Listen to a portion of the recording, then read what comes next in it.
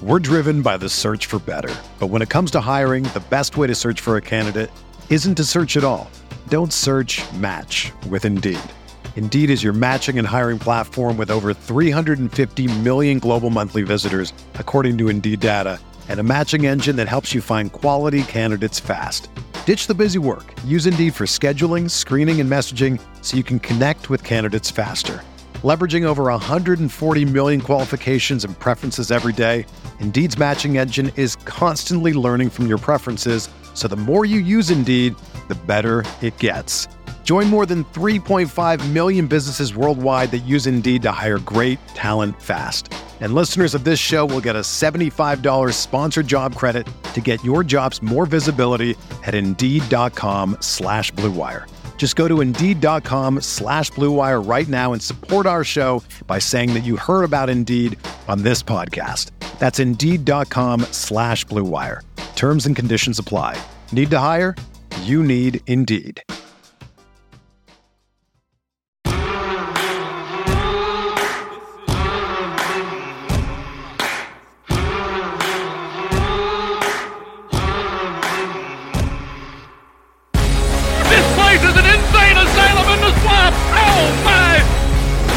Now we know we're just a bunch of average stiffs. Scared money don't make money, you know? Welcome to the Gator Nation Football Podcast. I'm your host, James DiVirgilio, alongside Alan Williams, and it is Kentucky week. Alan, Kentucky's been a thorn in Florida's side. Mark Stoops is seemingly taking it to us. How do you feel about this week? I want to win pretty badly. It's weird because Kentucky was such an afterthought most of my life, and we won like 30-something years in a row with a few close games here and there. But some of the most, frustrating losses have come against Kentucky the last couple of years. You know, one during the Mullen era, and then kind of the last two, especially last year, was such a kick in the groin after the highs of Utah. So Florida needs this one. We'll talk about it. But, yeah, kind of a sneaky big game. Sneaky big game, especially coming off of a disappointing performance versus Charlotte. We're going to break down the Charlotte game for you, talk about the Kentucky game, get you ready for everything that's going to be happening in college football this week. As always, if you like the content on this show, follow us on social media, sub to our YouTube channel for film reviews, and become a patron on Patreon, where you too can drop us a dono and become a donoer. Our weekly shout out to B-Red, who unfortunately could not prepare the document for us today, which means yours truly spent more time doing it. We miss him. Carly, the commissioner, who did a great job, as always, weekly, preparing the film review, which will be out hopefully tonight, Monday night, if definitely not before Tuesday morning. So yeah, B-Red instrumental when he does not and cannot do the doc, and he does it on a volunteer basis, so I don't expect him to be able to always do it. Definitely adds a lot of time to my life. So B-Red, I missed you this week. As always, if you have not yet joined the GNFP Sammy or GNFP Java Discord threads, you can do so. Links are always in the show description. And if you don't have merch yet, check it out. It's fall officially, and I got to tell you, I've tried a lot of our merch out personally, and I actually think the hoodie is maybe my favorite. So if you're gearing up for that stuff, check out the hoodie. It's pretty smooth. All right. Lots of new donors this week. Yeah, welcome on in, everybody. This. Come on in. At the small dono level, we have Todd Bostic, Matt Tyndall, and Robert Manis. Welcome. Welcome into the fam. Large donos, Irving Roberts. Thank you, Irving. XL donos, Eddie Rojas, who comes in. who, of course, a lot of you may know that name. Involved with a lot of NIL stuff, and was really excited about the Caleb Sturgis news. I think was actually openly campaigning to get Caleb news involved. Yeah, news being, hey, Caleb should really be involved with Florida special teams, and we'll talk about another maybe our energy actually with Caleb channeled into Trace Mack. Like that's there you go. We did it. Chad Scarborough as well. XL Dono, thank you so much. Welcome in, and then a hundo bomb. Chris Dobson, let's go. Coming Chris. in hot. Thank you, Chris. Welcome to all of you, to the Patreon family. We love having you. Thanks for dropping donos. And obviously, as always, still sitting on the throne. Yeah. Cooper and Kylie Craig. 3 wins in a row. First time in a while. There's been a lot of close dethronings, but no one has dethroned them. Oh. And so they're still there. Fighting it off. They're fighting it off. If you two want to be, of course, the king or queen of the GNFP, It's like a blind bidding eBay process. You submit a dono, and if you're the best, we tell you. And if not, then Cooper and Kylie Craig stay on the throne. All right, Alan, hit us with the dono legends. Okay, James Ridge, Barry Jenkins, Guy Tumbleson, Jason Walker, The Big Homie, Lil Peyton, Constantine Double O, Alexander Leventhal, Diego Rivera, Bill Hood, James Newton, Nathan Jeter, Stash Me, Bobby Boucher, Frank Marcellisi, Mike Wechter, Tim Kane, Nicholas Isaac, Mike, Mark Jackson, Tim Hondrick, James Truitt, Gus O'Leary, Brad Wilson, Mark Mitchell, Chris Folsom, Dr. Matthew Galloway, Jamie Galliano, Aaron Jeter, Jason Landry, Michael Reeves, Jason Johnson, Zach Sparks, Mark Rubenstein, Tyler Rummery, Craig Scarrato, Alan Horn, Sidney Singleton, Kristen Movie, David Sugar, Percy Harvin, baby, and Doug DiVirgilio. It's a great one to on there. Okay, let's talk about this game. You used the word disappointing. I would maybe say lackluster.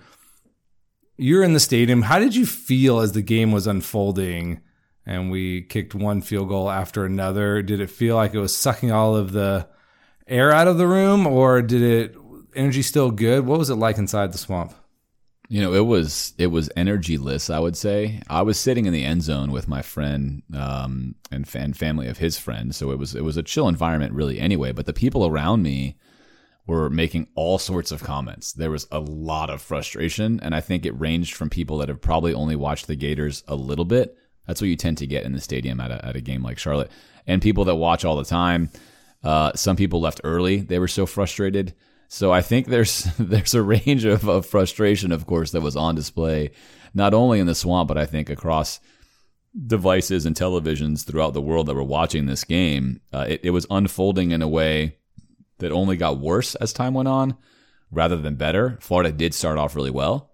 I think people were feeling it. We're vibing. We're good. We're rolling. We're gonna roll Charlotte right out of here. And then it just sort of became this slow malaise till where the end of the game you were like, this really happened just like this, and this doesn't feel good. Yeah, I think the expectation was that Florida was going to roll. We picked much bigger scores than what we ended up at, and that Florida at some point would wake up. And you get to the end of the third quarter and like, this is what it is. So yeah, lackluster. I mean, one side of the ball dominant outside a few short stretches, and the offense just never quite could click in, despite moving the ball a lot. Disappointing finishes in the red zone, which is really where you want to see this team capitalizing against an opponent like Charlotte, who's, you know, as we said, not nearly as bad as McNeese State. Will offer some resistance, but if you're Florida and you want to make improvements and take strides on that side of the ball, it really didn't turn out that way. I want to mention the thing that probably is most memorable for this game, right at the top here. I'm just going to call it the Ricky catch. This is all over social media. Was amazing. I mean, we're all prone to hyperbole in kind of this modern era, but legit one of the best catches I've ever seen, especially considering the hit he took at the end of it. I think that's what, despite Florida kicking 5 field goals, I think that's what I'm going to remember from this game 10 years from now for sure. Yeah, me too. And I said on the film review, I think that's a life highlight for both Graham Mertz and for Ricky Pearsall. That will be shown forever. And obviously, the more distance you get from this season and this game, the more that catch will be all that stands out from it. That's how these individual football memories work.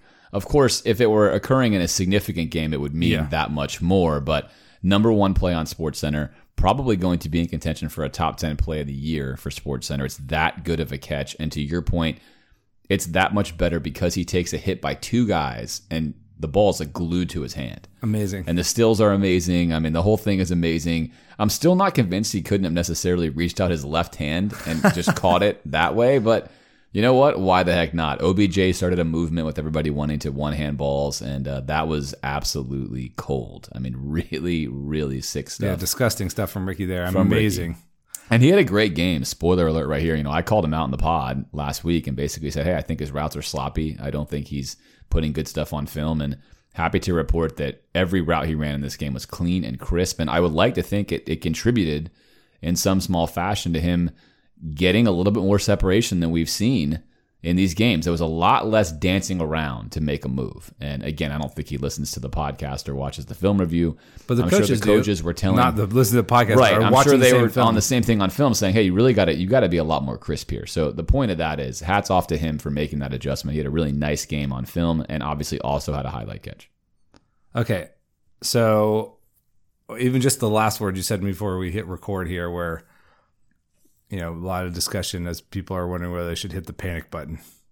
So I'm going to kind of gauge our thoughts here. I'm going to bring back a little game we played a couple weeks ago, most optimistic view of the outcome, most pessimistic. And I'm going to ask you to tell me which one feels most accurate. All right, most optimistic view here. You ready? I'm ready. I love this game. Okay.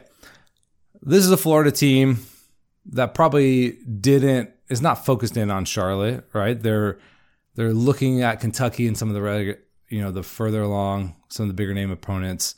They're missing 3 offensive starters in the first half. They're saving a little juice for some of these later games. And look, the defense played amazing, right? That's where we're going to hang our hat, and we're going to play complimentary football. I know, if you're counting those in your bingo card, if you're watching Billy Napier presser. And, if you just convert 3 of those field goals into touchdowns, you're in the 30s. Everybody's happy. No consternation. You just clean up a little bit here and there. And Florida is winning this game very easily. You get in the backups, maybe even do some different stuff. The game starts to get away from Charlotte. They're not able to play Jalen Jones. And this is a romp like we expected. Okay, most pessimistic view here. These offensive issues are now entrenched. Red zone issues, third down issues are not going to be easily solved outside some dramatic changes inside the organization. Every game is going to be a rock fight if you're going to win it against any kind of opponent. And as much as we like certain players on this offense as a unit, there's not a lot of cohesion. Still way too many mistakes on special teams. Some of the stuff that Billy's aiming for is just not going to come to fruition because the offensive line's not going to allow it to. And this is going to be where we're at until the offseason. Wow, I'd say it's in the middle, more towards pessimistic, as you made some commentary that I think we know is been consistently true now, a year and a half into Billy's tenure on the pessimistic side. But on the optimistic side, and I'll marry them together, I think it's clear now that the second most important player, and maybe the most important player on Florida's offense this is a big statement, is Kingsley, our center. The offense does not function right now with a freshman center, and that's no offense to Slaughter, who I think is probably going to be a really nice offensive lineman. You don't want to play freshmen in general on the O-line in the SEC. At center, you definitely don't want to play a freshman. But if you just look at how Florida executes their zone blocking scheme, which is complicated, requires a lot of coordination, and mainly all of that is done by the center, it is a massive, massive step down from Kingsley to anyone else. And it's not like Kingsley's an all SEC performer, by the way. But for Florida, he might be the key that makes the engine turn on.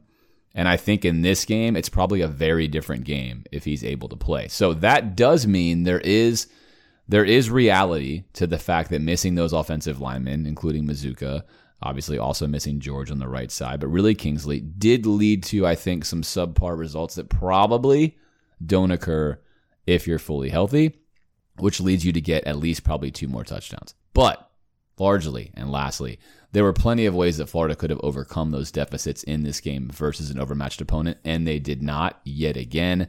And that leads into your meta commentary that what we're seeing, we are continuing to see, and to believe that we're not going to continue to see it, at least with some range of expected variance, would be to ignore the null hypothesis that is staring us right in the face, which is that Florida's offense continues to disappoint when it comes to not only just third down conversions, but also just in general, what we're going to call passing down success, 2nd and 7 and longer, 3rd and 5 and longer, even 3rd and short in this game. Those are unsustainable things if you want to have a solid season in the SEC. And so therefore, you can marry them together, but again, it's not just enough that Florida was missing O-linemen. It's not in this game. That doesn't hurt us, but that does not explain 22 points and only 1 touchdown in this game. Yeah, I would tend towards the pessimistic view. Now, I would say I'm still more bullish on Florida finishing out the season with a respectable win total than probably the national prognosticators are. But if I'm worried about the offense, I'm worried about the offense. I don't think we're going to see a sea change here like, okay, we just get all the pieces together and in conjunction. I think you can get more stability amongst that offensive line. I mean, they haven't really played together at all between suspensions and injuries. And they're a new unit anyway. So there's some upside variance there. You could get, if you get a little bit better blocking, you start to unlock some stuff. So I do think there is some upside here, but not as much as you would hope for. This is going to be like a 30 points per game kind of unit. Yeah, and for me, that's mainly scheme. And the flip side is also true on the defensive side, which I should just say in 2 sentences here. Yeah. You mentioned on the optimistic view that the defense is trustable and is solid as a top unit, and we've been saying that every week, and that is completely true, proven yet again in this game, which we'll talk about in more detail. The defense, they're the alphas of this football team. They will carry Florida to wins. And let's be real here, Alan. This defense can probably win, looking at the rest of Florida's schedule, 3 to 4 games on their own. They can. They can do it. It can be done. They are that dominant. And so if you're looking at Florida getting to 7 or 8 wins, the story is going to be the defense, unless by some magic miracle the offense does things that are way against what the film and data would say. The defense can do it. It can be done, and there's going to be a rock fight every game like you mentioned, but you can win those rock fights. There's going to be a lot smaller margin for error, more what you would consider to be luck, if you want to call it that in these games, or the ball bounces right for you, or you make a field goal or don't. But the defense is good enough that they're going to keep Florida in probably all of these coin flip games, where starting the year, we thought if we could just get a top 50 defense and a 50th ranked offense, we can probably get to 7 or 8. Well, that's still true, to your point. And that's the optimistic view, is this defense is so good right now that they could potentially carry Florida to a decent season overall. All right, let's talk about the game itself here. Florida wins by a very weird 22-7.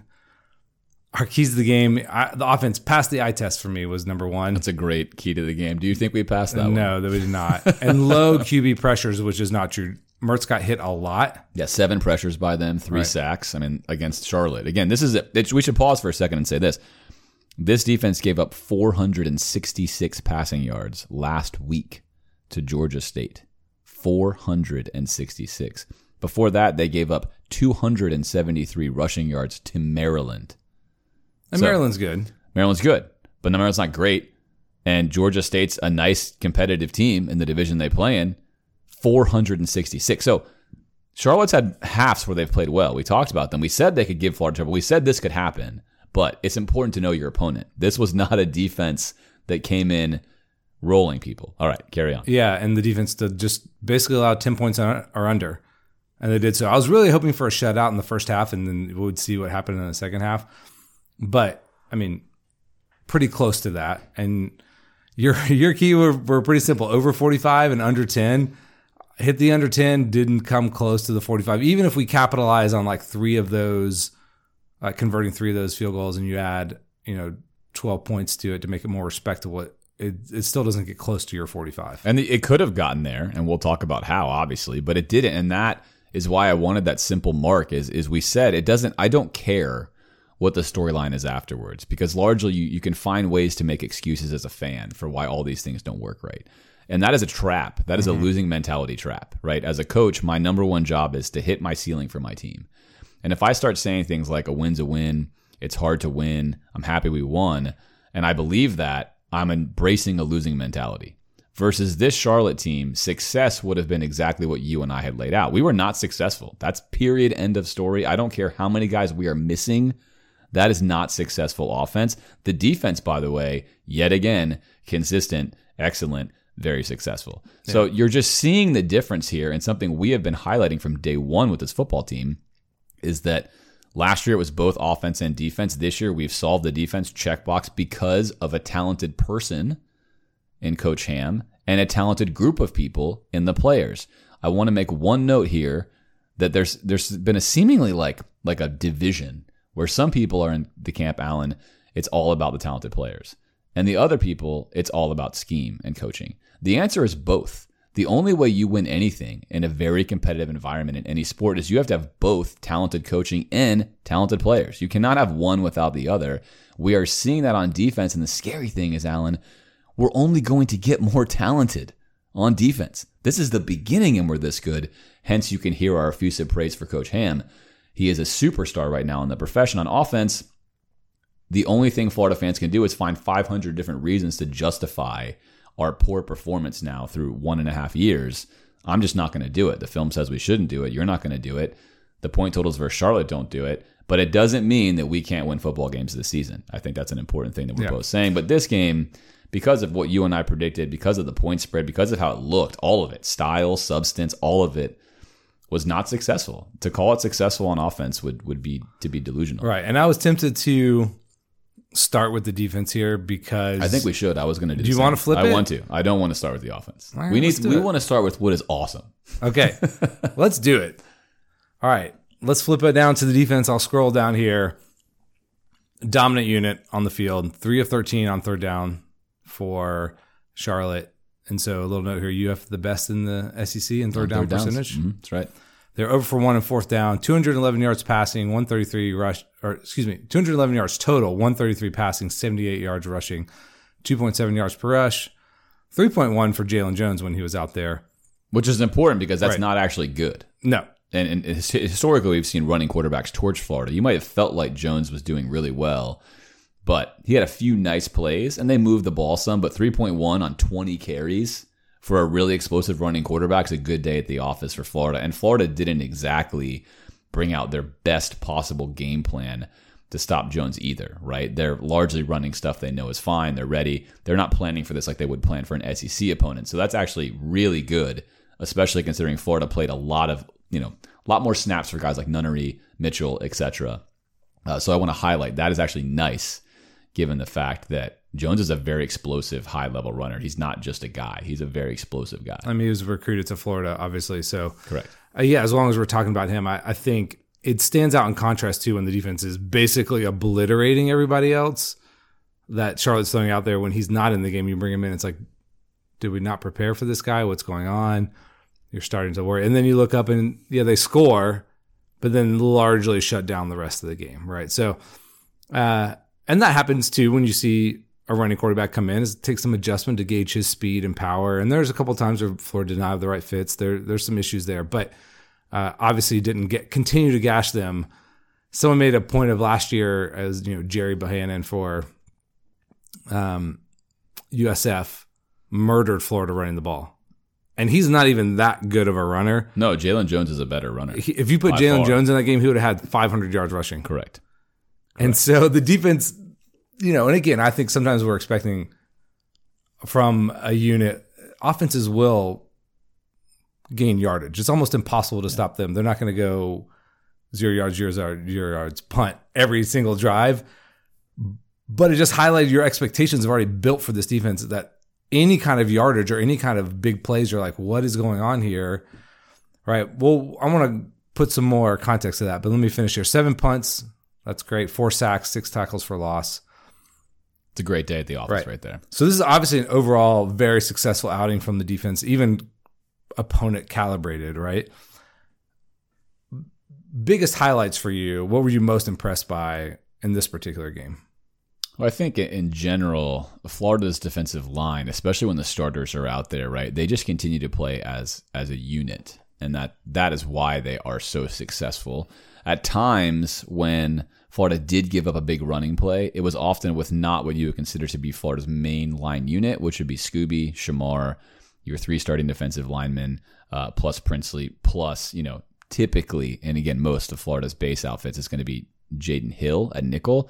Florida played a lot of snaps without a nickel, and that I think is largely to probably give Jaden Hill some rest because they certainly could have given what Jones was doing. Jaden Hill's a good tackler. He's quick. They were playing a lot of Nunnery, a lot of Mitchell. That slows Florida down. Those guys are not nearly, I think, as adept. They're good. They're fine, but we just don't play a lot of 3 linebacker fronts. Don't play a lot of 3 linebacker fronts in general. And you certainly can justify doing it versus a running quarterback, by the way. And I think those reps were solid. But all in all, the whole point is to say the front 7, once again, solid, really solid. And there are points in this game that we're going to talk about where Florida definitely got exposed on several plays. Some really well-designed screen plays by Biff, Poggi, and the boys. I mean, some nice stuff, which I think is great that happened to Florida. That Coach Ham will use that. And also some things they're going to want to see on film when it comes to a running quarterback. Now, for the most part, Florida was really well prepared. The opening play of the game was a speed option. And Florida was all over that. Jaden Hill played it absolutely perfectly. So what you typically see on film is that there was largely on the busted plays a player issue. Nunnery on the big pass completion plays zone, and everyone else is playing man, so they get a tight end wide open. And some of the other plays, kind of similar concepts occurred. But largely speaking, again, to your point, Alan, it's awesome that we have to find like a few 20-yard passes or a few 20-yard runs to look at and say like, oh, well, it wasn't perfect. Like that's how good the defense was. And they were doing this, having to, once again, let's call it what it is, win the football game. Win this football game. If you put last year's defense into this game, we lose this game in all likelihood, right? I mean, famously, Charlotte gets the ball after a quick turnover by Florida to start the second half. We're only up, I think, 16-7 at that point in time on our 35-yard line. And then all the defense does is promptly cause them to lose yardage, which then causes them to miss a field goal. That's amazing. And that's the one thing about this. So we're going to nitpick the things as we do that on this podcast. We're going for perfection. So is Coach Ham. So there are some things Florida could have done better. But largely speaking, again, the front seven is rock solid. Obviously, the back end, the safety, it's the best safety play we've had. I mean, Jordan Castle's a revelation back there. Knows where he's going, directing everyone. Shamar James is like a fourth-year senior playing linebacker. I mean, you can see him directing everyone on the defense to get in the right place. I mean, the guy's like a football savant already with his knowledge of what's happening. And Scooby Williams has got to be the most improved guy, maybe in the whole country, from last year to this year as a linebacker. It's unbelievable what we're seing on film each and every week. And it showed up again on this film. And that's I wanted to talk about Scooby again. And maybe it's just biased because, I was so frustrated by the linebacker play last year when these guys clearly have the athleticism to be high-end performers. Shamar is new. Scooby's older. He's not that young of a player. And he's being used, as you said last week, to perfection and highlighting all of his strengths and and he's being coached well technique-wise. And so watching him come and blow up play after play after play is amazing. Just erasing plays. Like, oh, there's a guy in space a little bit. What's going to happen? Nope, Scooby's there just eviscerating him. And I think one of the biggest highlights for me is how many guys Florida put out there without an appreciable level of like decline, right? That there's some guys out there who are not the starters. Of course, they're going to rotate on the D-line. These freshmen look competent and capable and huge, right? You look at Kelby Collins, that dude is a man. Guy had a great game. Yeah, played really well. Popped the most on film of all the new guys. I mean, he was all over the place. Right, and you're seeing, TJ Searcy out there looking good as well. So, I don't know. That you would think with the defense, like they would have had a chance to play more backups if it's a blowout. But then I thought about it. They're already playing the backups for the most part. There's a ton of guys out there who are getting snaps. Yeah, they were playing them even when the game was still close. Like right. Florida's up 19-7. They're playing an entire new back end of the safety spots. They're playing all the different corners. I mean, they were not shy. And that's what you can be confident when you trust your players and your scheme. You're not worried about having to have your first line unit out there. So some guys you saw probably out there for the first time, Bryce Thornton in the back end, a lot of Sharif Denson at nickel, who's played some, but now that Perkins is gone, you're going to see him more. He's the backup there. And I don't know what would happen if Hill really went down. We'd probably have to move somebody over there permanently. But yeah, I think they'd probably move a corner. I think you're absolutely somebody from corner would go there. But yeah, it's good to see him get some reps and great. Did fine out there for the most part. Okay, let's talk about Jalen Jones running the ball. So I think there's a little bit of probably panic because the player that gave Florida the most trouble in game one was Nate Johnson running the ball for Utah. Jalen Jones comes out there and is having some success running the ball. Is this a chink in the armor for the Florida defense? Are they going to struggle against this? Give me your level of concern 1 to 10. Let's say, I don't even know if we have a guy like this on the schedule again, maybe until you get to Jordan Travis, he's a scrambler, not really a QB run guy that they're going to run him 15 times a game. But give me your level of concern 1 to 10 if we were to face another running quarterback. Yeah, 1. I have no concern, and I think we've already seen this in both of these games. So with the Utah game, obviously Florida, as the game went on, really started to stop Nate Johnson in general. And this is game 1 of the Coach Ham era. In this particular game, look, with running quarterbacks, running schemes in general, you are typically going to probably give up 1 touchdown. And it's largely because your players don't face it very often. It's an offense that can work on a drive or two, because if you miss a fit, it's a huge play because you have all 11 guys doing something. Whereas the quarterback hands the ball off, he becomes a dead player. It's why Urban Meyer liked to run quarterbacks, right? So there's high risk, high reward for the offense. The low risk part is you can't throw, so you can't move the ball predictably throwing the football. But outside of the touchdown drive that Jalen Jones had, they really didn't threaten. And they had the ball a million more times. Right. So I think that tells you the answer to the question right there. And you mentioned it. This is going to be the best probably running quarterback Florida faces. Charlotte is a Division I football team. They're not. They're in the AAC team now. Yeah, they play real opponents. But no, I mean, none. I mean, I think in Florida was doing it competently with backup safeties, backup nickels, backup linebackers, different formations, different fronts. Didn't matter. They still stopped them. So imagine if Florida's playing their best rotation the entire game. So I think it's awesome that Florida's faced this season 2 running quarterbacks. If we have to face one again, I think we will be extremely well prepared. And my concern level is 1. I don't see an issue. Scheme-wise, we play it very well. The players know what they're doing. And I feel very comfortable that this unit would not have an issue with that. And that's obviously, again, highlighted on film. I think we saw Jalen Jones escape the pocket more, in large part because we had different guys that were coming in on sim pressures.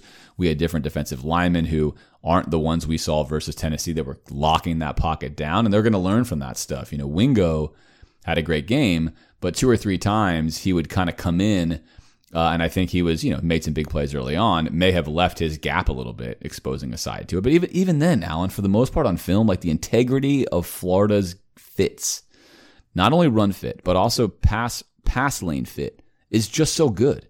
From the freshman to anybody. Like, they understand that they can't just go rogue and leave their spot. And that's why I don't have a concern. It's not repeatable for this stuff to happen. So maybe a team gets one drive, one good sequence where they hit you with a few plays you haven't seen before. They gadget something up nicely. And that's probably going to be it. I think Florida's going to clamp that stuff down just like they did in this game, obviously, on Saturday. Yeah, just to contextualize even a little bit more. I mean, Florida with Utah won this is all the defense is in theory, right? They've been practicing against themselves, but they had to prepare for 3 quarterbacks. I don't know how much time they actually spent on Nate Johnson. They're like, oh, he's going to play. Is he going to play like 5 snaps? And Jalen Jones, you have a split quarterback system here for Charlotte, and I'm sure you're not spending as much prep on them as you would. Right. That's Kentucky. The big thing. So, you're not giving them a full prep week. Correct. Right. So when he came in, I'm sure there was some adjustment. And again, and they were ready. The opening play of the game was a speed option. Look, if you're not ready for that, that's going to get you. Florida had the perfect call on. They executed it absolutely perfectly for a no gain. I mean, they were ready. And there is something about, like you said, a running quarterback. There is an advantage there. So it's easier to have some success doing that. Yeah. But and it has its limitations. 25 of the yards, by the way, 25 of his rushing yards came when it was 20 seconds left in the first half. They're on their own 25-yard line, and they run a quarterback run. True. And Jordan Castile comes down. He's got him about 5 yards off the line of scrimmage and doesn't even touch him, just whiffs really bad, and he picks up 25 yards. But Florida's in it. You can have yards there. Not that many. You want the safety to make a tackle. But again, when a third of his rushing yards came with 20 seconds left and they're running the ball on their own 25, you have to be careful with some of the stats there too. And so if you take that away, what does he really have then? So I'm no concern. All right, good. Enough of that. I'm with you there. All right, I have just a little new standouts, all standouts. I don't know where he fits on this, but I'm going to talk about, do we have a ruling on its Castle? I don't know. I keep saying it both ways, and no one said anything to me. So sorry, Jordan. Someone say something. Jordan, hit me up. Number 14. When they announced that he was starting, I immediately went, uh-oh. We're going to have to play a freshman back there. That means one of two things. He's really good, or the other guys are just trash. And maybe both of those things can be true. But he's been, as you said, rock solid out there. And if he continues on this trajectory, he's going to be a star. I've now basically forgotten that he's a freshman. I have a belief in him that he's going to make the right play and be in the right place and have a level of physicality that he's going to need to have. So amazing. I mentioned Scooby.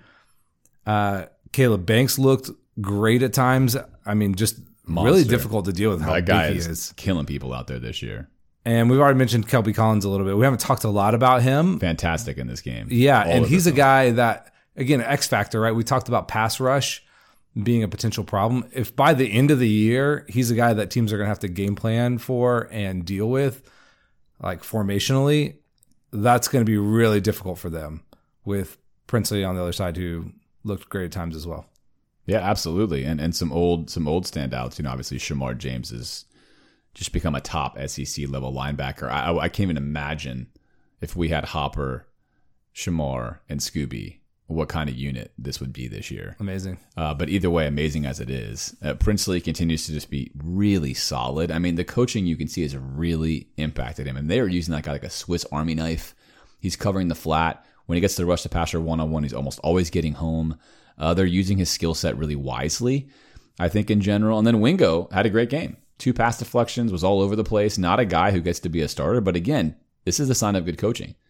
He's almost been like an absent guy. You see him played some last year. He doesn't really do anything. He basically plays only at the end of games, right, and on special teams. But he's in there today. He's in there early on in the game, and he's popping. He's doing stuff. They're leveraging him correctly, right? He seems to, well, I don't know, maybe for this game. I wonder if he's passed Mitchell on the depth chart. Perhaps. And the thing is, he's a good, Florida likes to run a lot of simulated pressures, especially double A gap simulated pressures, where they basically, I'll call it an inversion. They take their 2 ends and they drop them back into coverage, and they take their 2 linebackers and they bring them in the A gap, which is a really nice simulated pressure. You're only bringing 4 guys, but Wingo's powerful. And multiple times they are ready for him in pass protect, and he's blowing somebody up to get to the quarterback. And that's a useful skill. And again, credit a good scheme and a good staff to recognize, hey, we're not going to ask Wingo to go out and cover somebody. That's not going to work well. But if we're in this package, he can do this really well, and we're going to leverage that skill. So I thought good for him to get some nice plays on tape there as well. So, Sapp didn't pop in this game. We'll list him on the wrong side of things. He jumped on that 4th and 1. Which he's going to want back. Just last week, Florida gets Tennessee to jump, and then Florida jumps on that 4th and 1 play, which, again, I think if you're Coach Ham, you love that because you want that on film. So the rest of the guys know, we will see this again this year, and nobody better jump off sides, right? We're not going to have that happen. So Sapp, though, has been a really solid player for Florida this year as well. And I put this in final thoughts, but I'll go ahead and talk about it because you mentioned it. This is more of a note on Billy dealing with players in this situation. He's over. You didn't see it because you didn't see the broadcast. Billy's talking to him on the sideline, and the announcer's like, "Oh, Sapp getting an earful from Coach Napier." And it's like, no, he's not. He's just very calmly talking to him, probably through like, "Hey, what happened there?" And hey, we gotta want to. I don't know what he said, but he didn't seem upset at all. But that's just, I guess a cliche of a coach. Reaming a guy who jumped off sides in that situation. And I gotta say, I love Billy handling it that way. And Sapp's been awesome this year. I don't usually watch these, but if you've watched some of the UF documentary stuff that they're putting out, like Our Journey or whatever, seems like a really good dude, level-headed and really intense about like competing for the Gators, and you will come away liking him. And so, yeah, I love that moment for him and Napier. Again, I don't know what Napier said. He could have been saying terrible things to him. Probably not.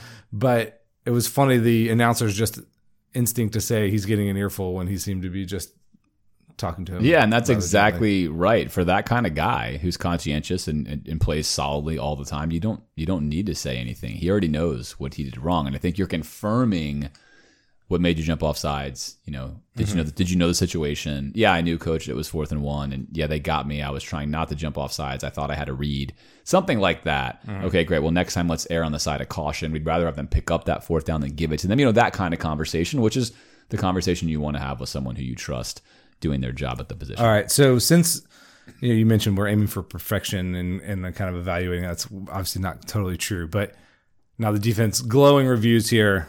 Excellent performance in them. They obviously still need improvement. Let's talk about some areas that they could improve in. We talked about the QBs. You mentioned the screen game. There was the stuff they hit or almost hit.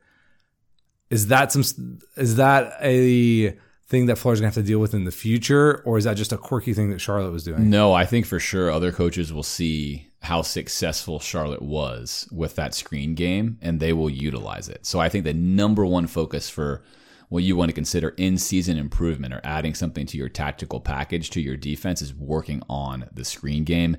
I'd be surprised if that was not a part of this week's package, given how given how Kentucky plays in general. But make no mistake about it, coaches will have seen that and thought, oh, we can probably scheme some stuff up to take advantage of how Florida, that's what Charlotte did, how Florida likes to rotate towards the running back side. They like to bring edge pressures, like to sometimes bring 2 into the middle. And they took advantage of that with some really well-designed screens. They could have hit probably a touchdown on one of them, several more yards on another one. And several individual, what I call hero plays from a 3-man D-line stopped 2 others. So I think if you're Coach Ham again, you love that you have that stuff on film. It's great to work with your linebackers and your linemen. Hey, let's not get fooled here. How did they fool us? How do we dissect this and diagnose this quicker next time? But that is something I think Florida can expect to see, because on film, Florida's not giving you a lot of weaknesses. How do you attack this defense? Right now, it's not obvious. No one has successfully done it. The screen game has offered the most opportunity. So I think coaches will see that. Hey, 3rd and 15, maybe 2nd and 5, maybe a certain down where I feel like I can hit a home run with this play. I'm going to put it in. So I expect Florida to focus heavily. And there are obviously limitations to whatever defensive formation you're in, and you're getting punched the wrong way there. So, keep an eye on that. And this is something this is a little bit under the radar here because of his profile, but giving up some big plays, and I think a lot of people are starting to pick up on it if you're, kind of closely watching. Jason Marshall's had his name called a little too often. Do you think this is something like systemic for him that, the problems with his either technique or what he's doing, or just, hey, he's just not had some great games? We highlighted this last year. We started saying that Jason Marshall obviously was having major problems when Florida was playing coverages, cover 3, cover whatever, giving up way too many yards, and it kept showing up. And of course, the scheme last year was bad, but his was particularly worse. And now this year in general, and we said this already this season, to me, on the film review, Devin Moore, I think right now, is a better corner than Jason Marshall. And Jason Marshall's a 5-star. He's got lots of talent. But if you're just looking on film and you don't know the background of any of these guys, I'd be hard-pressed to say that Devin Moore is not better than him right now. What does this mean for the future? I think, obviously, the coaching staff, that's your 5-star guy. You trust him. He's got a bright future on paper. But on film, I think you got to sit Jason down and say, look, on film, there's some stuff on here that it would be concerning to NFL scouts. That's where you want to go. You got to clean this stuff up. You're leaving too much separation when you're in your back pedal in a cover 3 technique. And man, you've been getting beat too often. You're in trail quite a few times. Again, we got to clean up your technique. We got to figure out what's happening with your transition on the vertical routes. But he needs to clean his game up some. So this is going to be like a Ricky warning in a different sense. I think, Ricky was not at the level Jason Marshall was. He was still performing well. But Marshall here, I think very realistically, if this were the NFL, probably has already lost his job to Devin Moore. But I think because in college, you're going to lean more to your 5-stars to grow into what you think might be their ceiling, perhaps he gets more time. But I think for him, he's got to be on notice that he's walking a narrow line where he might not be the starting corner, or at least might not be getting the snaps he's used to getting if he doesn't improve what is on film. Interesting storyline to follow there. Now, before we switch out of defense, let's try to encapsulate how good the defense is with some stats. Okay, do it. So I've been waiting to debut this on the pod. We haven't used this before, although I use it all the time, in large part because I was waiting for the right moment where there's a significant dichotomy, and that occurred with Kentucky. So I'm going to debut it for the defense first, but the offense, you'll see later what I'm talking about. So there's something called success rate. It's an advanced stat, probably been around for 15 years. So it's not new, but doesn't get a lot of traction per se. In the analytics community, it's quite common. It's very common. In the gambling community, it's super common. And largely because success rate, I would argue mathematically, is the most predictive of all stats. Now, for the 2023 season, it's still too early. You need a little more data, especially when teams are not playing competitive opponents. But it is generally known as probably the most accurate. Like, what does this really mean about what's happening? And the success rate is very easy to define. What does that mean, success rate? I'll start looking at it offensively. The reverse is true defensively. So to measure whether an individual play is successful, there's 4 criteria. 1, the play goes for a touchdown.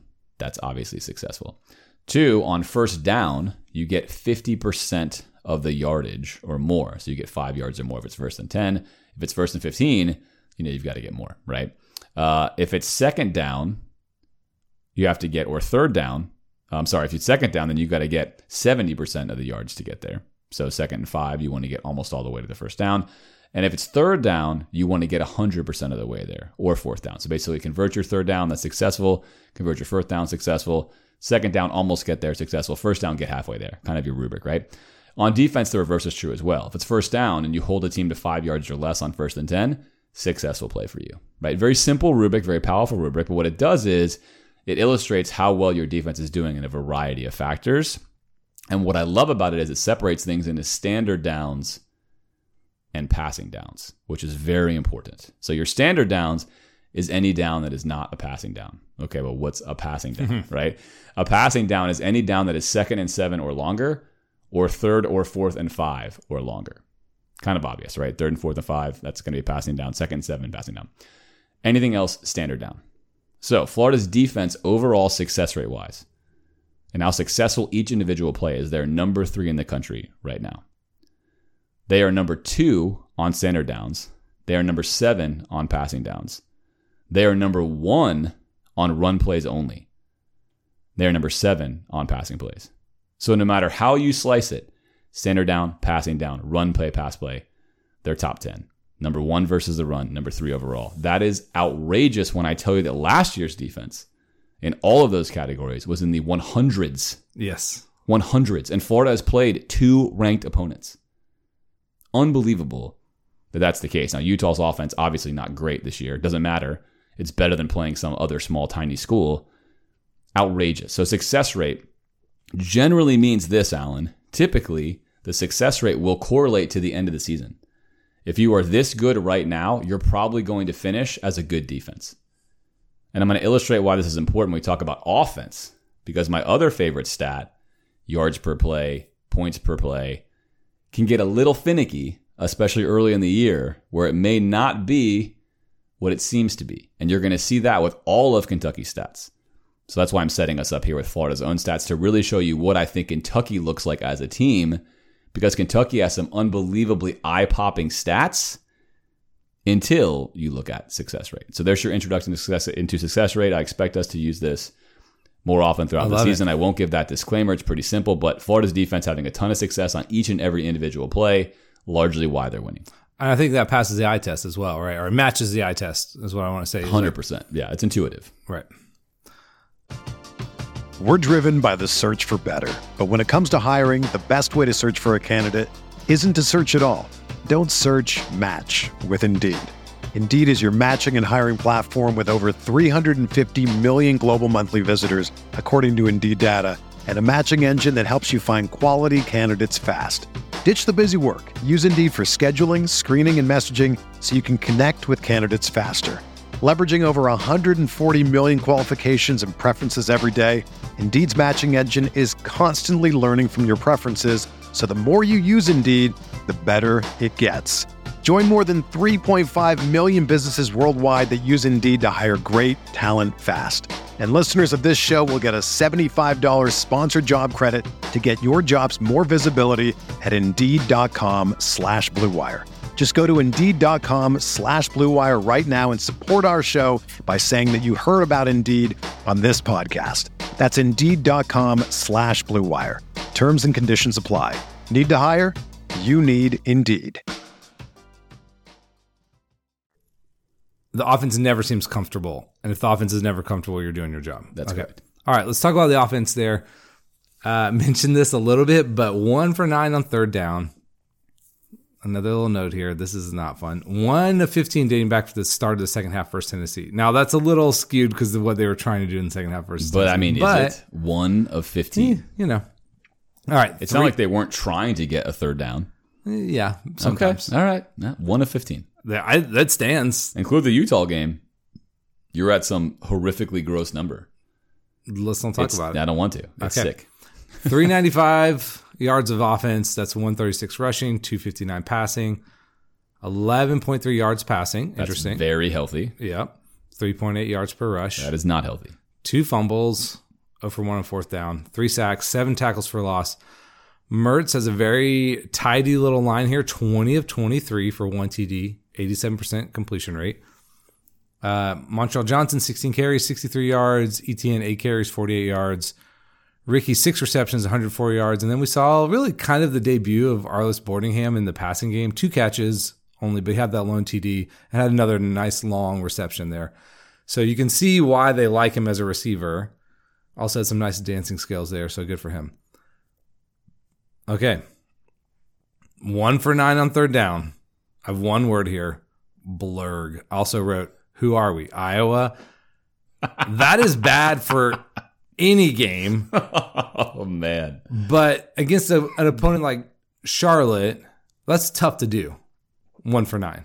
It seems almost impossible to do in our reality. In fact, Biff, the legendary Biff Poggi, you saw him on the sideline, cut off sleeve, shorts. Love him. Said afterwards that you may not see Florida have those third down stats again for the entirety of Billy Napier's career at Florida. And of course, if you watch more Florida games, you think, maybe you will. But either way, point is, that's how successful the defense was. It's that much more absurd when we gave you the stats on how, Charlotte's defense was a total sieve before this. So yes, that was who are we, Iowa, is an excellent quote there. All right. I think these are similar, so I'm going to blend them. We can talk about third down conversion, but really the issues came in the red zone because we were picking up chunk plays often to get into the red zone area. I'm going to give you a list of things, of reasons for our red zone issues, right? So to put the ball in the end zone, I want you to rank them in order of like most culpable for our frustration. All right, execution, right? The players just didn't execute what was going on. They missed a block, didn't run the right route, fumbled the ball, whatever it might be. Play calling, and by this I mean predictability. It wasn't a good play call in that situation. Design. The design of the play is poor. In this situation, will not work. O-line limitations. The offensive line is missing people. They're not that functional to begin with. And the play was good. The design was great. We were going to have a nice thing, but somebody missed their block and it got blown up. Okay, in this game, particularly only in this game, although there's issues that occur with this, it's going to be 1, play calling, 2, design, 3, O-line limitations, 4, execution. Meta, you flip design and predictability, where design's 1, predictability's 2. But in this game, the predictability was the worst offender. Yes, interesting. They seem to, that's what felt like to me as well. That's how I would have ranked them. It felt like we were running things that were suboptimal. Also that they were aware of what we were going to run and we were not playing off tendency, which is fine. There's going to be some of that if you're not prepping for a opponent in Charlotte, maybe like, I don't care, we're just going to run this play because it works, and you get stopped more than you think you might. But obviously, as the game went on, you would need to start to counter what they were doing or be a little more unpredictable, and that was not happening. Interesting. I would thought maybe the O-line limitations would have been a little bit higher for you. Really not. That's not really the reason why these particular plays failed, though. And, rule number 1 of football, which you've heard us say if you've listened to this podcast for any amount of time, when you're calling plays on offense or you're calling plays on defense, is you follow the law of the numbers. If there are 9 guys in the box, Alan, you know what you don't do? Generally speaking, run the football. You know what Florida does? Generally speaking, they run the football. That's stupid. That's outdated, Mike Ditka-like, bang your head into the wall, because I don't care if I tell you what I'm doing, I'm tougher than you and I'm going to stop you. That's outdated thinking. That's not positive EV football, and it's stupid. And we do it all the time, especially in the red zone. And you're your own worst enemy there, right? Basically, the opposing team on 3rd and 1 is begging you to pass the ball. They're, please pass the football. We have your 2 receivers versus our 2 defensive backs and the entire field. But if you run it, we've got 9 guys here. And Florida's like, yeah, we're cool, we're going to run it. Now, it's one thing if you're picking it up. That's an important caveat, right? If you line up 9 guys and you're running on them all day, 4.5 yards a carry, keep running on them. That's fine. But if you're not, which Florida wasn't, you cannot go against the numbers. So that was kind of the galling thing, I think, is that these were, many of them, manageable third downs. Most of them. The Utah game, it was interesting. It was like 3rd and 7, 3rd and 9, 3rd and 12. We got behind the sticks so much. And this game, I think that's part of why it was so frustrating. Is like these were things, if you're a slow-paced offense where you're we're almost aiming to get to 3rd and 1 half the time, and we're not picking it up. And yeah, if it's 3rd and 1 and it's suboptimal, it's a safe play. If you're we're gonna get 3 yards here, just do it. It's probably actually functionally more successful than throwing a pass to maybe we're not sure what our receiver's going to do on this play. Yes, do it. But if you're not picking it up, you got to change tactics, and we never did. Well, I think in general, it's a mismatch of, again, this is a brand mismatch, which we've gone to.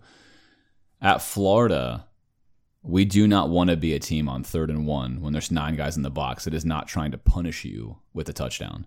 And in fact, good football, statistical football will tell you your best opportunities for huge plays, 2nd and 1 and 3rd and 1. You have the most optionality. The defense is in the worst possible position, especially because, again, following analytics, on 4th and 1 inside the 10-yard line, you should always go for it. So if you're a team with the right mindset, you are telling your team, look, on 3rd and 1, we're going to be so loose. This is what we play for. We play for this moment to hurt a team when they have to come down here and put 9 guys in the box and give us the entire field to get open, and we're going to maximally punish them. And then when you do that, you put future opponents in more of a bind. But to your point, to revisit something you said, Alan, Charlotte knew exactly what Florida was going to do on almost every play. It was comical. They were dropping their defensive ends, which you may have seen this live or on television, into the slant windows when it was 3rd and 5 or 4th and 5 because they knew Florida was going to throw a slant. Because everyone in the world knows the ability to run slants on 3rd and 5 and 4th and 5 or hitches. And they're all over that crap. And it's Charlotte. It's like, what the heck are we doing? So to your point, if they know your playbook, they're an inferior opponent, they're stopping you on 3rd and 1, not a lot of good options, obviously. And that's frustrating. That is frustrating. You can't play against the numbers, especially if it's not working. We have a year and a half of data to say Florida has not been a good team playing against the numbers. Why are we still doing it? Yes, and you've got a note here. This is less encouraging. And this is from Nick De La Torre, or De La Torre. Nick, tell me what it is, because I've known you and I don't know how to pronounce your name correctly at the end, and I hate that because my last name is it works for On3. So just hit me up with whether it's Torre or, Torre. All right, red zone scoring issues under Billy got worse each year at Louisiana, getting worse at Florida. So red zone every year he puts the data out there. Every single year, literally start 1 of Napier. It got worse and worse and worse and worse until he leaves. And now at Florida, it's worse this year than it was last year. So it's a complete, perfect regression line. Down, down, down, down, down. Now you tell me whose fault that is.